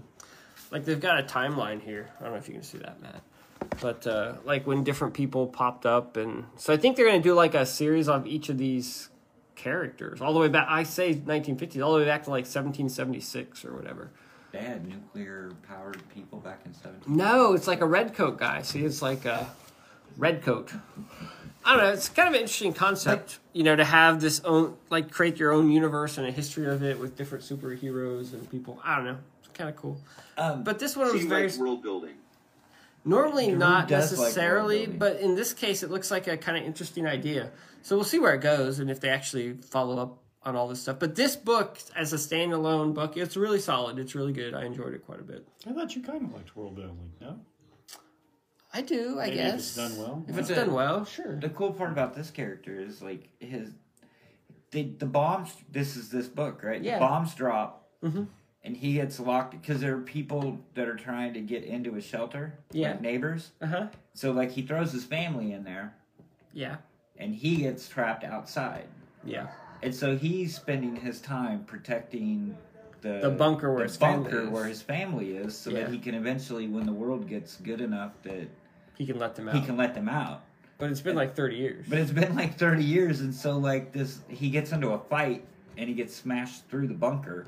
And they're And not he's like, alive in there. He's like, "Oh my God, you killed my family!" And then they open it up, and they're like skeletons. Like they didn't make it past the first week, or like they've been dead the whole time. Yeah. But he's been protecting his bunker, Correct. thinking that like he's protecting his family. Yes. And that So- was kind of like the hook, the twist, the whatever. For the Yeah, book. that does happen in the book, and yeah, it is part of it. Well, I mean, it's like the initial. It's Yeah, like the totally. setup. Yeah, that's part of the setup. So, So he just spoiled it for you, Matt. yeah. Yep. Matt's never gonna read it, He might. This Oh. might be a book he'd read. but that Probably not. doesn't ruin everything. It's just. But part of it. Gary Frank does art. He's one of my favorite artists. I haven't been reading his stuff because he's mostly been doing like the sequel to Watchmen crap, which I don't refuse to read at this point. Which you So- don't refuse to Which read. I do refuse to read at this Oh, point. I don't want to gotcha. read Doomsday Clock. Gotcha. But Doomsday Clock wasn't that bad. It I was know, actually but I kinda don't need a okay. sequel to Watchmen. I'm the same. I refuse to jump into any of the expanded Watchmen universe. I mean, It's they like- get really good creators. It's probably pretty decent, but I just don't want it at this point in my life. Maybe at some point I will. Maybe. Right now I don't. It's to me, it's a little like the Punisher logo, and I mean this seriously. Like, just come up with a new character. Right. It's Like Right. you Little don't have to sacred. plumb the universe and try to drag out stories that don't need to exist. Like, just But- tell different stories. But people want more Watchmen, Matt. No, they don't. crave Nobody it. wants more Watchmen. They crave I don't it. think They anybody need it. does. Nobody said, man, I need more Watchmen. Did you say you need more Watchmen? No. No. Do you say you need more No, Watchmen? I don't. Nope. Okay, I don't know who's saying that. So When I I need read. more Watchmen, I go back and I reread Watchmen. So now we're gonna talk about Star Wars. Sweet. So Okay, so this is War of the Bounty Hunters. Yeah. It is I'm not finished with this, by the way. Oh, are you reading it? I am. Oh, I think Zach might have read this. okay. Did you just read the 6 issues of the main story? Or I did- read yeah, okay, so that's the Star Wars story where War of the Bounty Hunters kicks off and then it branches out, right? Right. It ran through like probably 30 fucking books. It ran through the Star Wars, the main Star Wars book. There's a Bounty Hunter Star Wars book that it ran through. There were like 5 or 6 one-shots of different bounty hunters, like IG-88, Azucas, and Forlom. Like, is it Boosh? The Boosh. Princess Yeah. Leia? Yeah. So there were like 6 or 7 one-shots. It also, I think, tied into like the Darth Vader series and the Dr. Aphra stuff. But I didn't buy that. I just bought the books I normally buy, which were the Star Wars book, the main Star Wars book, the Bounty Hunter book, the War of the Bounty Hunters, and then I bought all the one-shots. I mean, Feel free to talk about it. I'm not going to read all of that. okay, well, I mean, I'm just going to mainly talk about the story itself.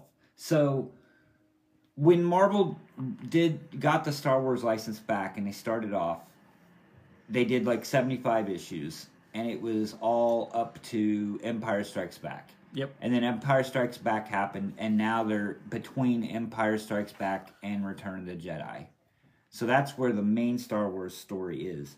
So this is basically just, and it's not like I'm going to spoil anything for you, Matt, because I mean, you know what fucking happens. You've seen the movies, but so Right. basically, is what happens is Boba Fett has Han Solo in carbonite. What? and he's damn I know. spoiler. And he's trying to get him back to After his big Jabba. How much spoiler? have you read, Matt? Extra, Like the big first. spoiler.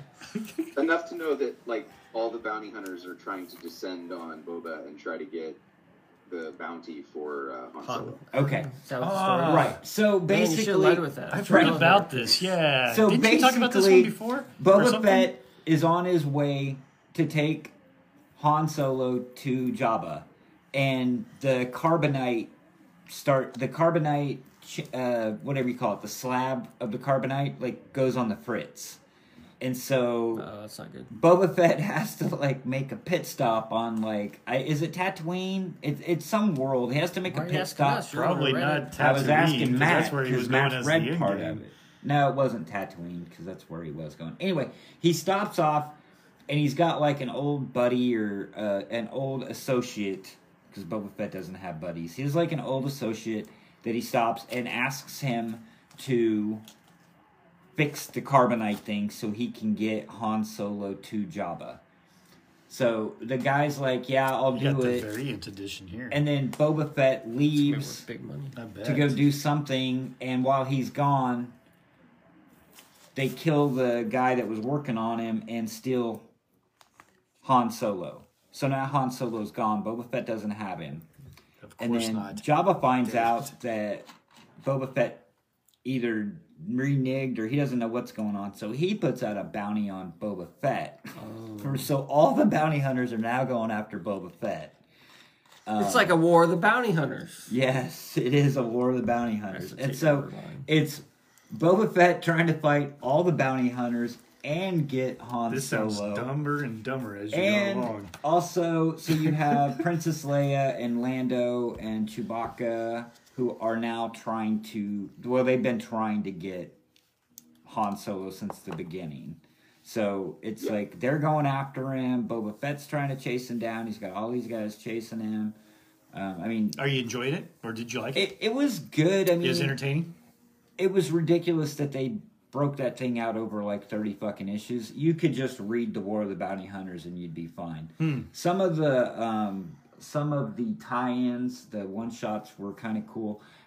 Okay, so you guys know Zuckuss and Forlom. Yeah. Is that how you pronounce it?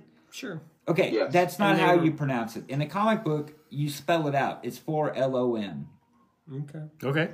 It's not When I Forlom. was 7, it was Forlom. I know, I've been pronouncing it wrong for... That's okay. I'm just shocked that they named the figures wrong, and now the characters are mixed up in my head for the rest of my life. That is true. Because Zuckuss is the... Forlom and Zuckuss. On the actual action figures, though, Right. when you get them, they had the names misprinted between the misprinted. two. Because I always I figured always the thought other one the was the other bug-looking one. guy Yeah. with the like gray suit was Zuckuss, but apparently the, Right, the that's- tan guy is Zuckuss, Right, and the gray dude is Forlom. But that's not how the action figures work. That is right. correct. I was the same way when I started reading this. I'm like, those are flipped, but it's also they spell it out. So they always refer to him as Forlom instead of Aren't Forlom. Well, words because he's- always spelled out. No, it's Forlom. Oh, Have you read enough of Forlom to get that? And it's for LOM. But I they've don't know been if you they've knew been that or doing not, it in the but Bounty Hunter It's series for too, LOM. because he popped up in that, and they've been doing it as for LOM. Don't be a noob. Yeah. It's for LOM. not Right, for it is for LOM. I know. But anyway, So that's because he's a droid. if you're C3PO. Not right, IG-88. but we all called You him know. Forlom, right? Yeah, Well, we Everybody did called just us. because it I was was 7. an easier way to do it, and yeah, we were it still was learning named our wrong alphabet. anyway because action figures had the wrong name on it. It didn't really matter. Fuck me. Anyway, it's He'll always be Zuckuss to me. as far as like It's not for LOM. It's Zuckuss. as far as Star Wars comic books go, it's good, it's decent, but I mean it's still Star Wars comic books. I mean, I So enjoyed awesome. it. Yeah, it's awesome. I mean, I enjoyed it. And the Zero or the Prelude, it's the art's by Steve McNiven. Yeah, I was Scott's looking at So that. the artwork is insane. I wish he would have done the whole series, but he didn't. Well, if you wanted to wait 3 years, Well, sure, I don't care. it doesn't matter. You got plenty of other I stuff to got read. plenty Whatever other you care. stuff to read. What do I care? all But good. anyway, it was good. Sweet. And I thought that they drug it out way too long. Yeah, just but- like that review. What'd you think, Matt? Did you like it? But you haven't finished it, but do you like what you've read so far? So I really enjoyed a lot of the Star Wars comics, but I have to admit that, like, as we approach this story arc, I felt that it's dragging a lot. Here's my sense on these Star Wars comics is, like, the first few of them, the whole first two Darth Vader series and the whole first Star Wars run, like, even through 30 plus issues, like, I enjoyed a lot of it, and it felt like they were telling stories that were worth reading, and they were kind of interesting, and they did some world building, and, you know, they went out on some limbs, and I thought that was all cool. This most recent run up to War of the Bounty Hunters has felt like a bit of, hey, we need to do another issue. Can you guys just crank something out so we can print it?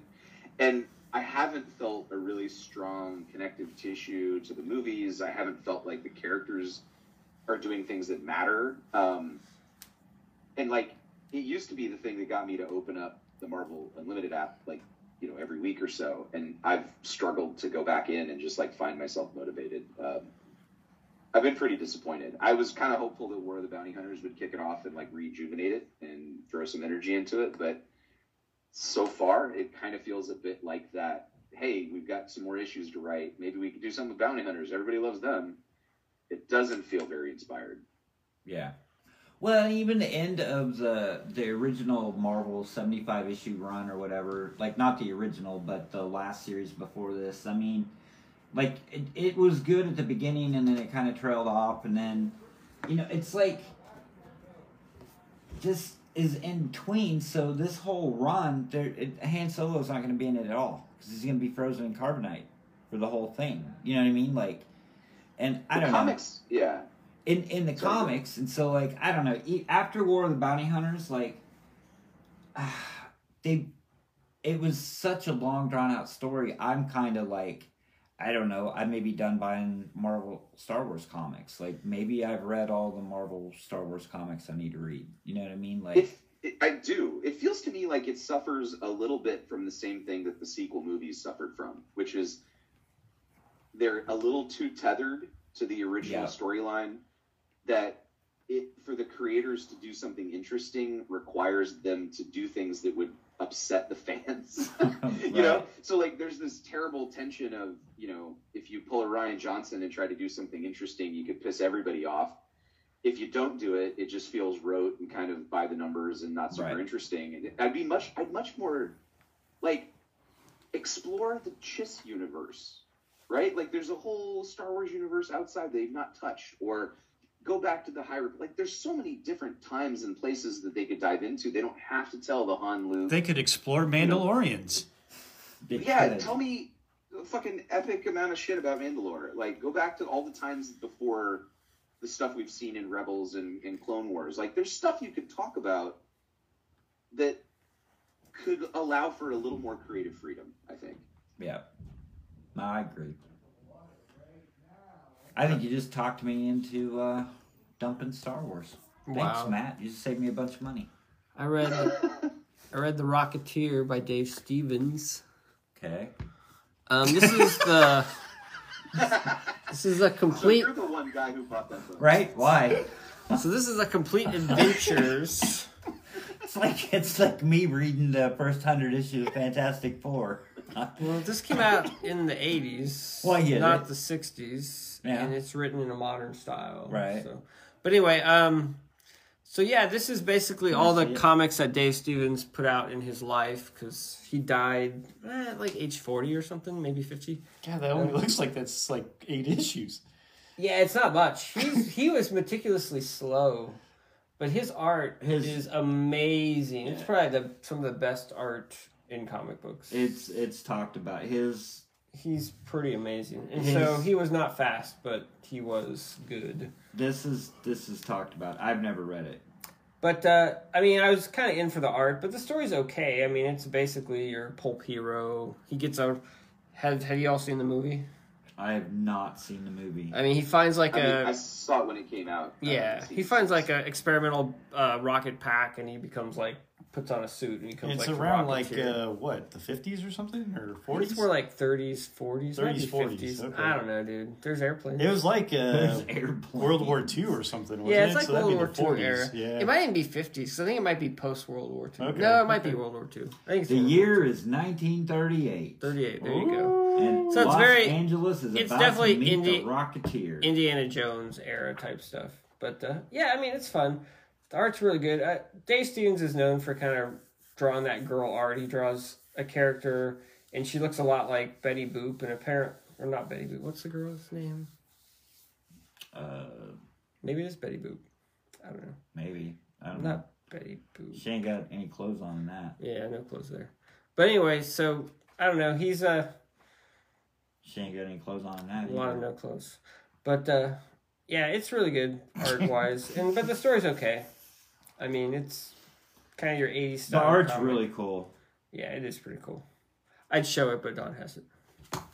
Well, here, do it. You just had the cover popped up there. That's so. true. I'm gonna show Matt what it looks like. I'll show him the naked. Show him part. the naked lady. He'll like that part. Maybe. Damn, you lost it. I know. Do Don. you need me to get to it? Yeah, he gets to It popped right up when I Yeah, read you it. found Don you went is right a to it. magnet for it. It's like it was Forever. bookmarked or something. It's early. Oh, there it is. There you go, Matt. See, that's kind of the art. I mean, the art's really interesting, minus the Betty Page thing. Yeah, Betty Page. That's what I'm looking for. Yeah, apparently he's kind of based his character on Betty Page, and then he actually the writer artist he actually went and like started meeting her and helped her like get her likenesses back and kind of helped her. Oh, that's awesome. So he kind of because he's an LA guy. I think he's a California guy is where he's from. So anyway, it's interesting. I kind of got it for the art. The art is amazing. The story is average, I guess you could say. But anyway, I'd never read the stuff or looked at the art altogether, so it was kind of cool. I could see with that art why somebody would be compelled to tell that story visually, like Yeah. turn that into a movie or do something with it. 'Cause, Sure. like, it's beautiful, like it's really cool art, but yeah, it's, Yeah. Wah, wah. But yeah, nothing. What else you got, groundbreaking. Matt? Yeah, what else you got? I guess I could talk about one more before I split. Mostly I've been just digging through Monstrous, and I'm about halfway through now. How many issues of that are there? Oh my gosh, I don't know. I was looking in the previews. I think they're up around like 35-ish, somewhere around 30 something, I think. I mean, a lot of that is collected in this hardcover because this is a huge hardcover. Let me see if I can find out. It's got to say in here somewhere, right? Usually it does. But sometimes it's in the fine print, which I can't read anymore without glasses. Yeah. Issues 1 through 18. Oh, nice. That is a chunk. Yeah. Yeah, the hardcover covers a lot of ground. It's pretty epic. Wow, I gotta tell you, really hard to describe this book. If you haven't read it, trying to explain it to you is really tricky. It's a fantasy world with interesting characters, humanoids and partial animal creatures. There's this black spirit type thing that can invade certain creatures that they can harness. That's like a devil that tries to take them over and do bad things, but they can also wield it as a weapon. And there's a war going on where humans treat these partial animal creatures terribly. And so this is sort of like an uprising among these animal creatures that are part human, part animal. I literally have no idea how to describe it, but it's such an in-depth world, and it's super interesting and creative, and the storytelling is done really well. The art's incredible. I don't even know if I really like the story, to be honest, but it's done well enough that I just keep reading it.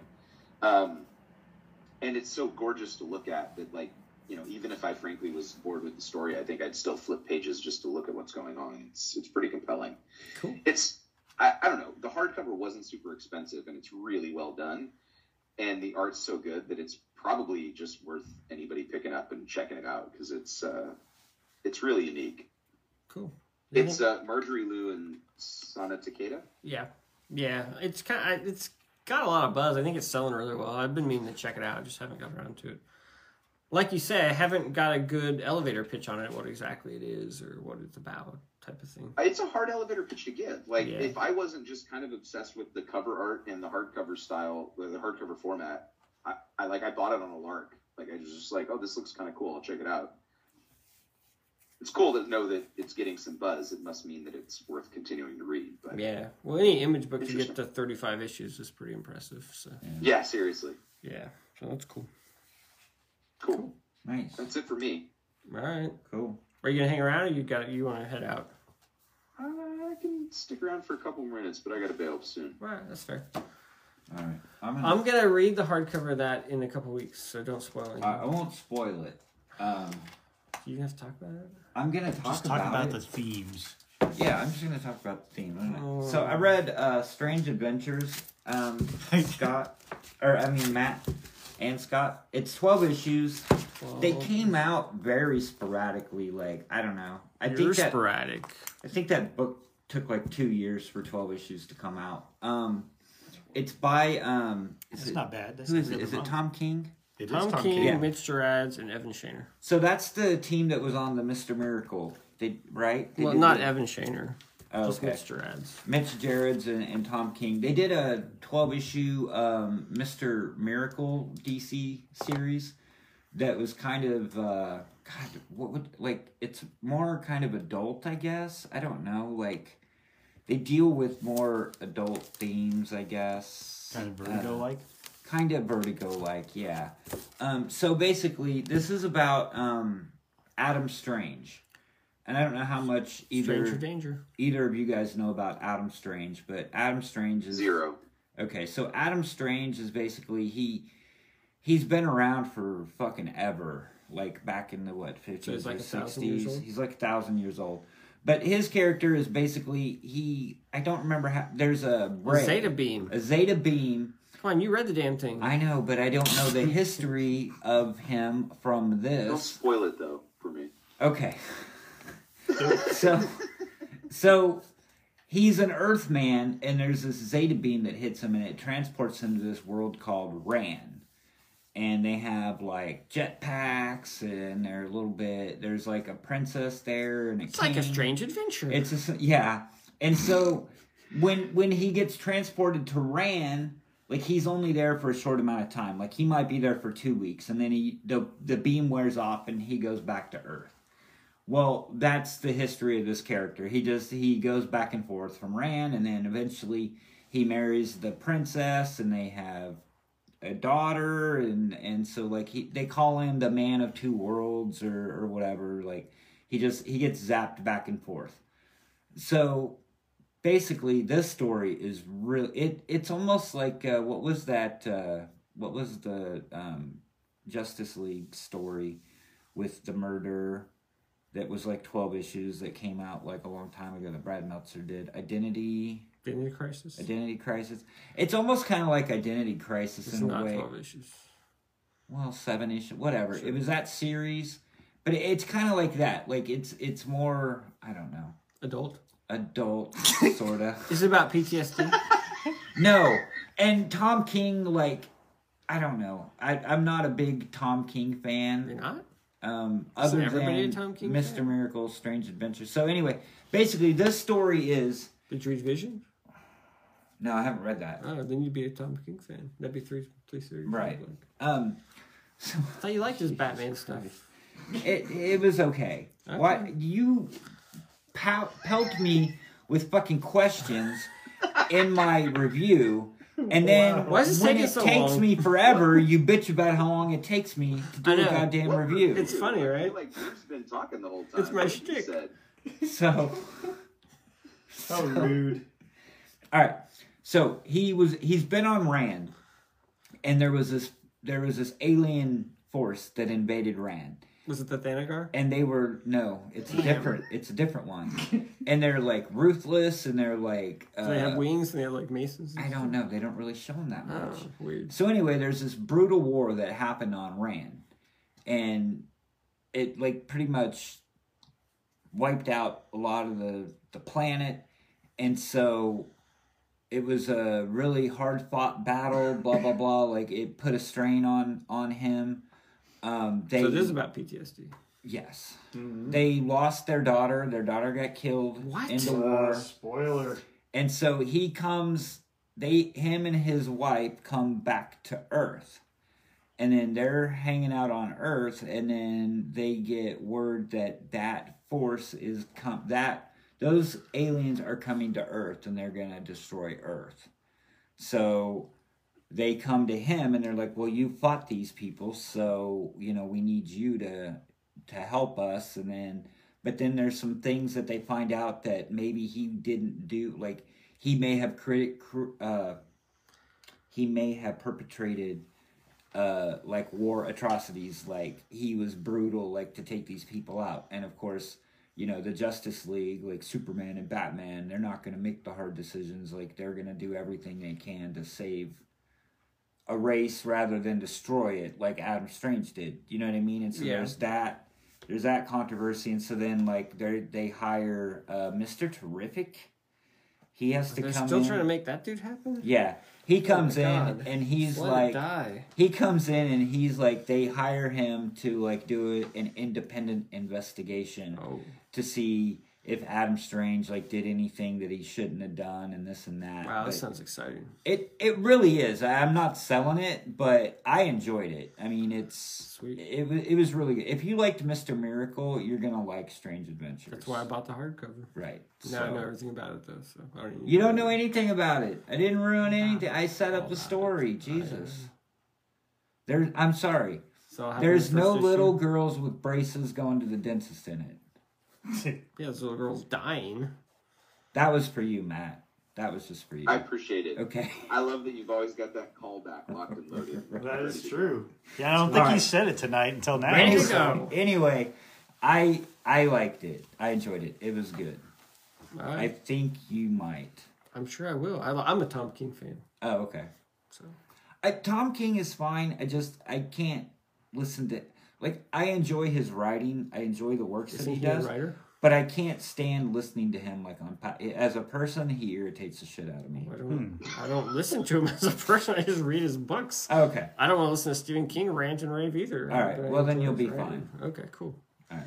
Yeah. When I say I'm a fan, I mean of their work, not of the person. I don't actually know Tom King. Well, I don't either, but I've listened to several podcasts that he's been on, and he irritates me. I mean... I don't really like to even listen to Ed Brubaker on podcasts. Right. So and I love his writing. I kind of don't think he even likes to listen to you on podcasts. So. Guessing he doesn't. I'm 100% sure of that. All right. Well, that took forever. All right, heading out. All right. Thanks, we'll see you, Matt. Thanks for coming, man. See you, Matt. See ya. Good to talk to you guys. Yeah. Merry Christmas. Right. Merry Christmas. Merry Christmas. Same to you. Thanks. Bye. All right. I want to know what you thought about Kick-Ass. Kick-Ass. The reboot. The new girl. Doesn't it seem like The Punisher? Yeah, which isn't Kick-Ass basically The Punisher? Not as much as this one, I don't But yeah, it's basically, it's about a girl. She comes back from serving overseas. She was like in in the Army or the Marines or something, some kind of force in Afghanistan somewhere. She comes back, and of course, she's trying to adjust to civilian life. Her husband, who's she's been supporting, is like run off to do his musical career with like a secretary or some girl from his work. And so she's left with the kids, and she's back, and she's basically working, trying to like pay the bills. And of course she can't get paid. And she's like, I was leading like a group of people overseas, and now I'm here trying to just work like 9-to-5 type waitressing jobs just to make ends meet type of thing. So she's frustrated.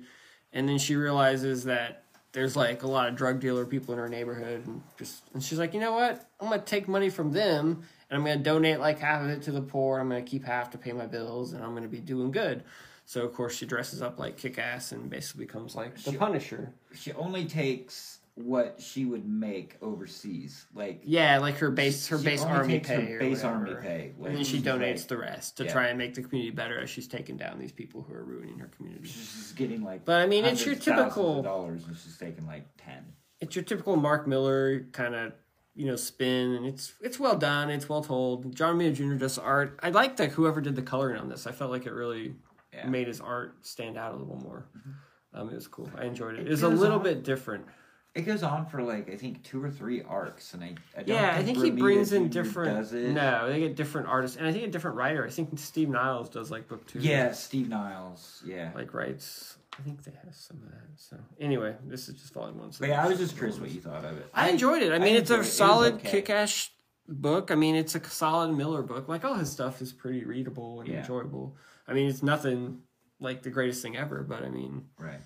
I enjoyed it. I thought it was well done. I mean, with all the Miller stuff, you have to kind of not think too hard and don't worry too much about the details. I mean, the plot's going to go where it's go, so he gets his twist. It's not always going to make perfect sense or be like realistic or anything. I did like the twist at the end where she basically takes over the mafia or the cartel that she was trying to take down, and she becomes like their leader. Their leader. Well, there's also a thing in there where like, isn't there something like with her brother-in-law or something? Yeah, like the brother-in-law is part of the Is part of the mafia and like the mob, and like he sees her.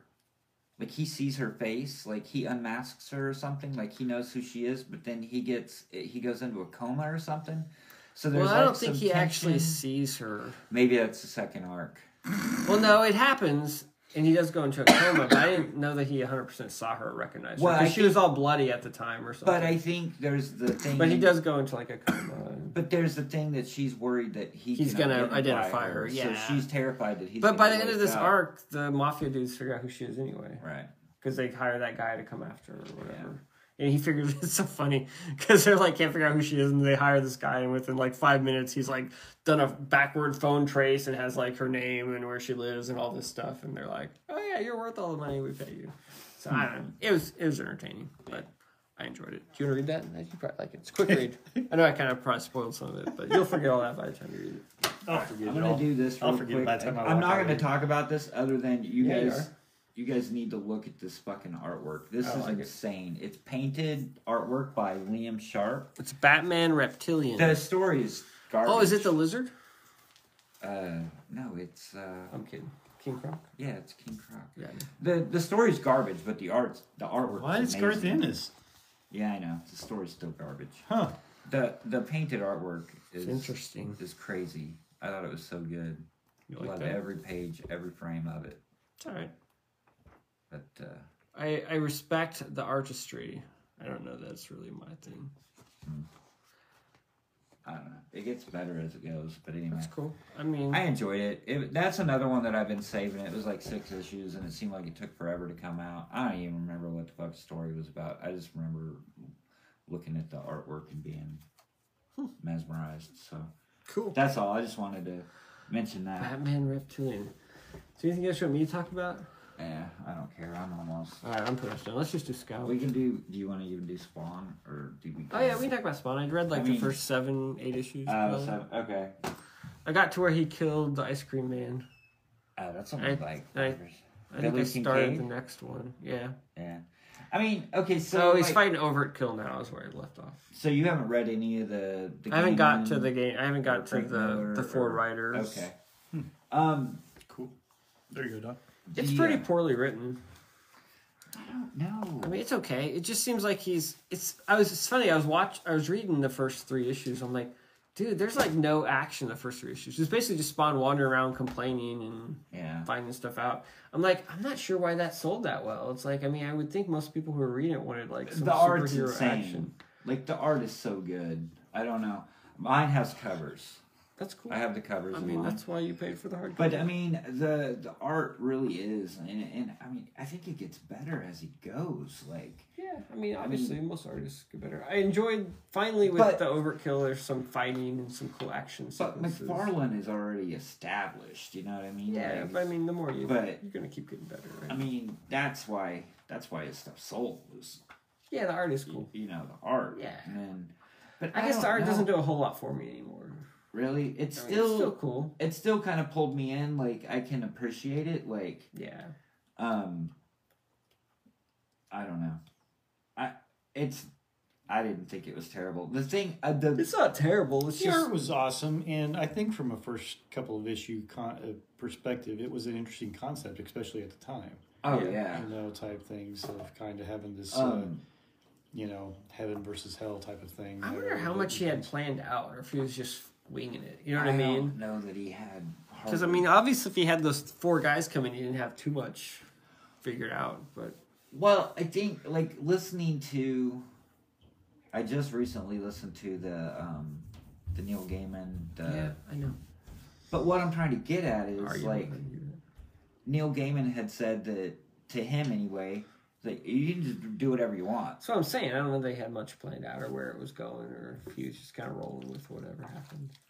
But I don't know that like that seems so weird to me. Like that book was only like 7 issues out, right? Yeah. And he brings in Alan Moore and he's like, do whatever you want.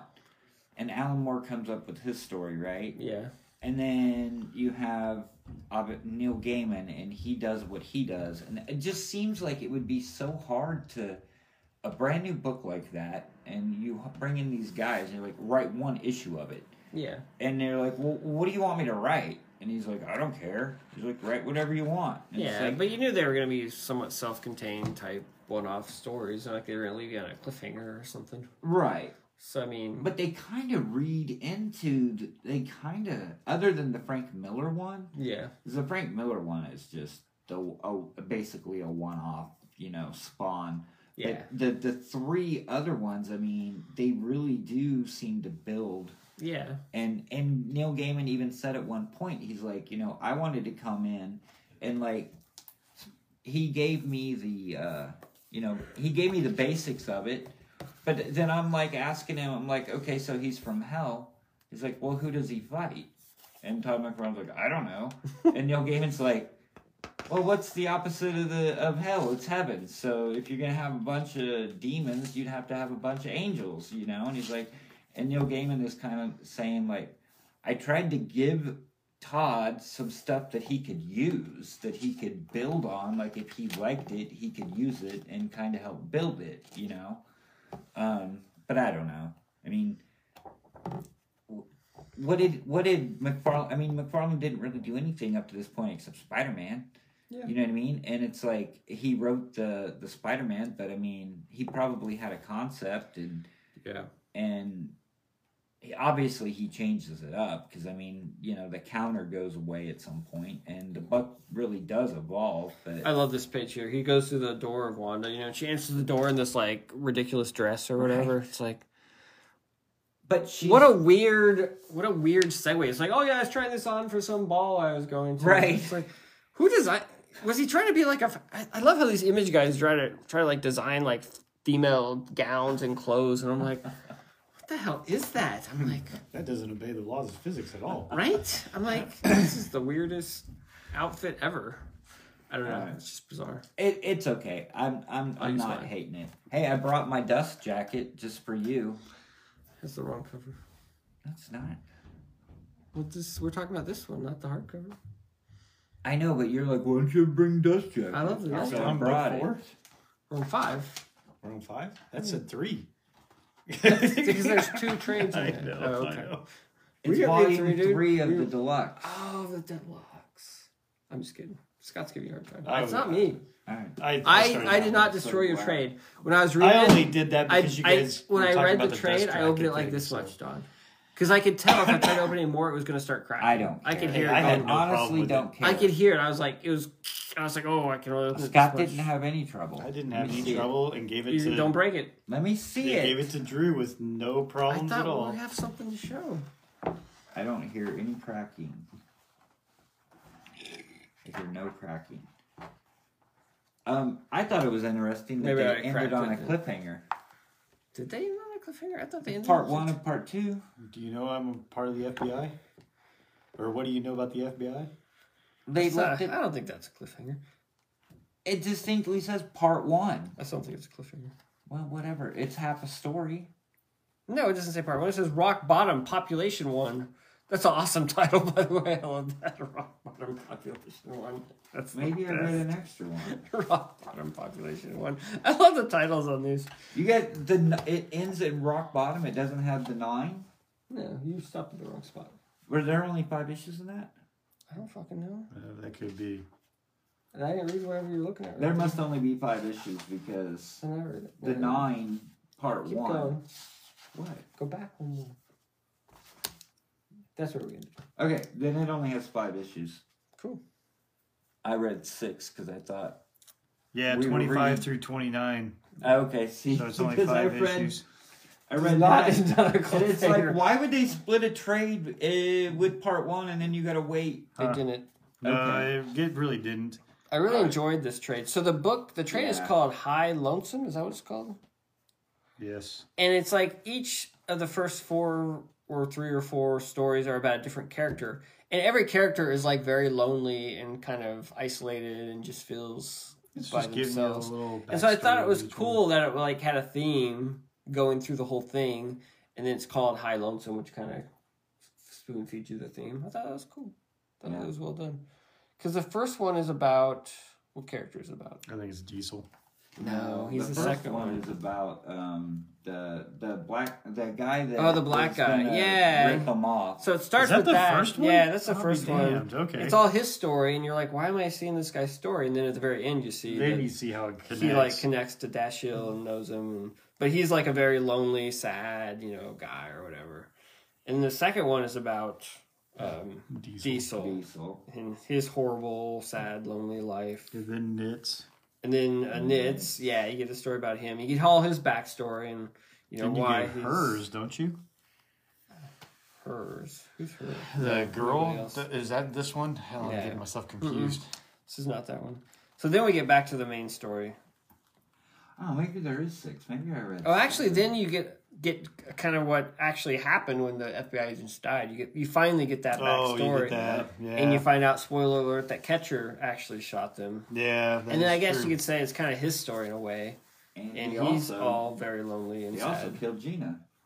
Yep. Yes, and you Yeah, find that you out. find So out that he two killed big Gina. reveals, and then they circle around to the beginning where Dashiell's getting sucked into this into this robbery. at the casino. It's Because a he rock is- bottom population 1. Yeah. And the only way he gets out of it is because he didn't have time to shoot up. Shoot him up, And the up. stuff he was going to shoot up was going to kill Was him. laced. Yep. And I was trying to figure out how that guy got shot up with it, but then I had to finally look, and at some point, Well, when You the steal shield his came in, jacket. yeah, like he steals his jacket. I saw Jacket, that part, but yeah. then just one panel shows that it stabbed him through the jacket, just Yeah. accidentally wearing it. Right. just perfect timing. Which, would that actually work? Because don't you have to plunge it? Like, I don't do, like, heroin. But don't you have to, like, inject it and then actually plunge it? So, I mean, I don't think that would actually do anything. But whatever. There might have been some of the poison residue on the needle. I don't know. Maybe. Sure, I'll buy it. Anyway. Who knows? I thought it was That good. is a very good, Yeah. interesting take though on it about all these lonely people. Was there anything about? Man, I'm getting them confused. So was Red Crow pretty much the previous one then? Yeah. It was all him pretty much. Yeah, a lot of Okay. Red Crow in the previous one. And then this Okay. one, we're And then this getting the one was all backstory the of some other other individual people. ones. Yeah, with the robbery kind of beginning and ending on that. Yeah, beginning and then ending on it. It was funny because, well, I liked it that Dash was like, he calls Nitz, and he's like, he knows me, he knows who I am, like, get me the hell out of here. And he's like, what do you mean? He's like, he knows there's a mole, and he has to know it's me. And Nitz is like, dude, if he knew it was you, you wouldn't be talking to me right now. Like, he would have killed you. You know what I mean? He's like, find out, blah, blah, blah. But, I don't know. It's good. It's holding up. I mean, Oh, yeah. that... Are you enjoying it, Scott? Yeah. I think it's. Yeah, really we're good. now? Halfway through, I suppose. Yeah, I think it's 10 trades, so halfway mark. Cool. Yeah, I think there's 5. Yeah, obviously if there's 10 trades, there's 5 hardcovers, and Cool. we just did 2.5, so we're halfway there. Awesome. All right, well, I think we wrapped the year up.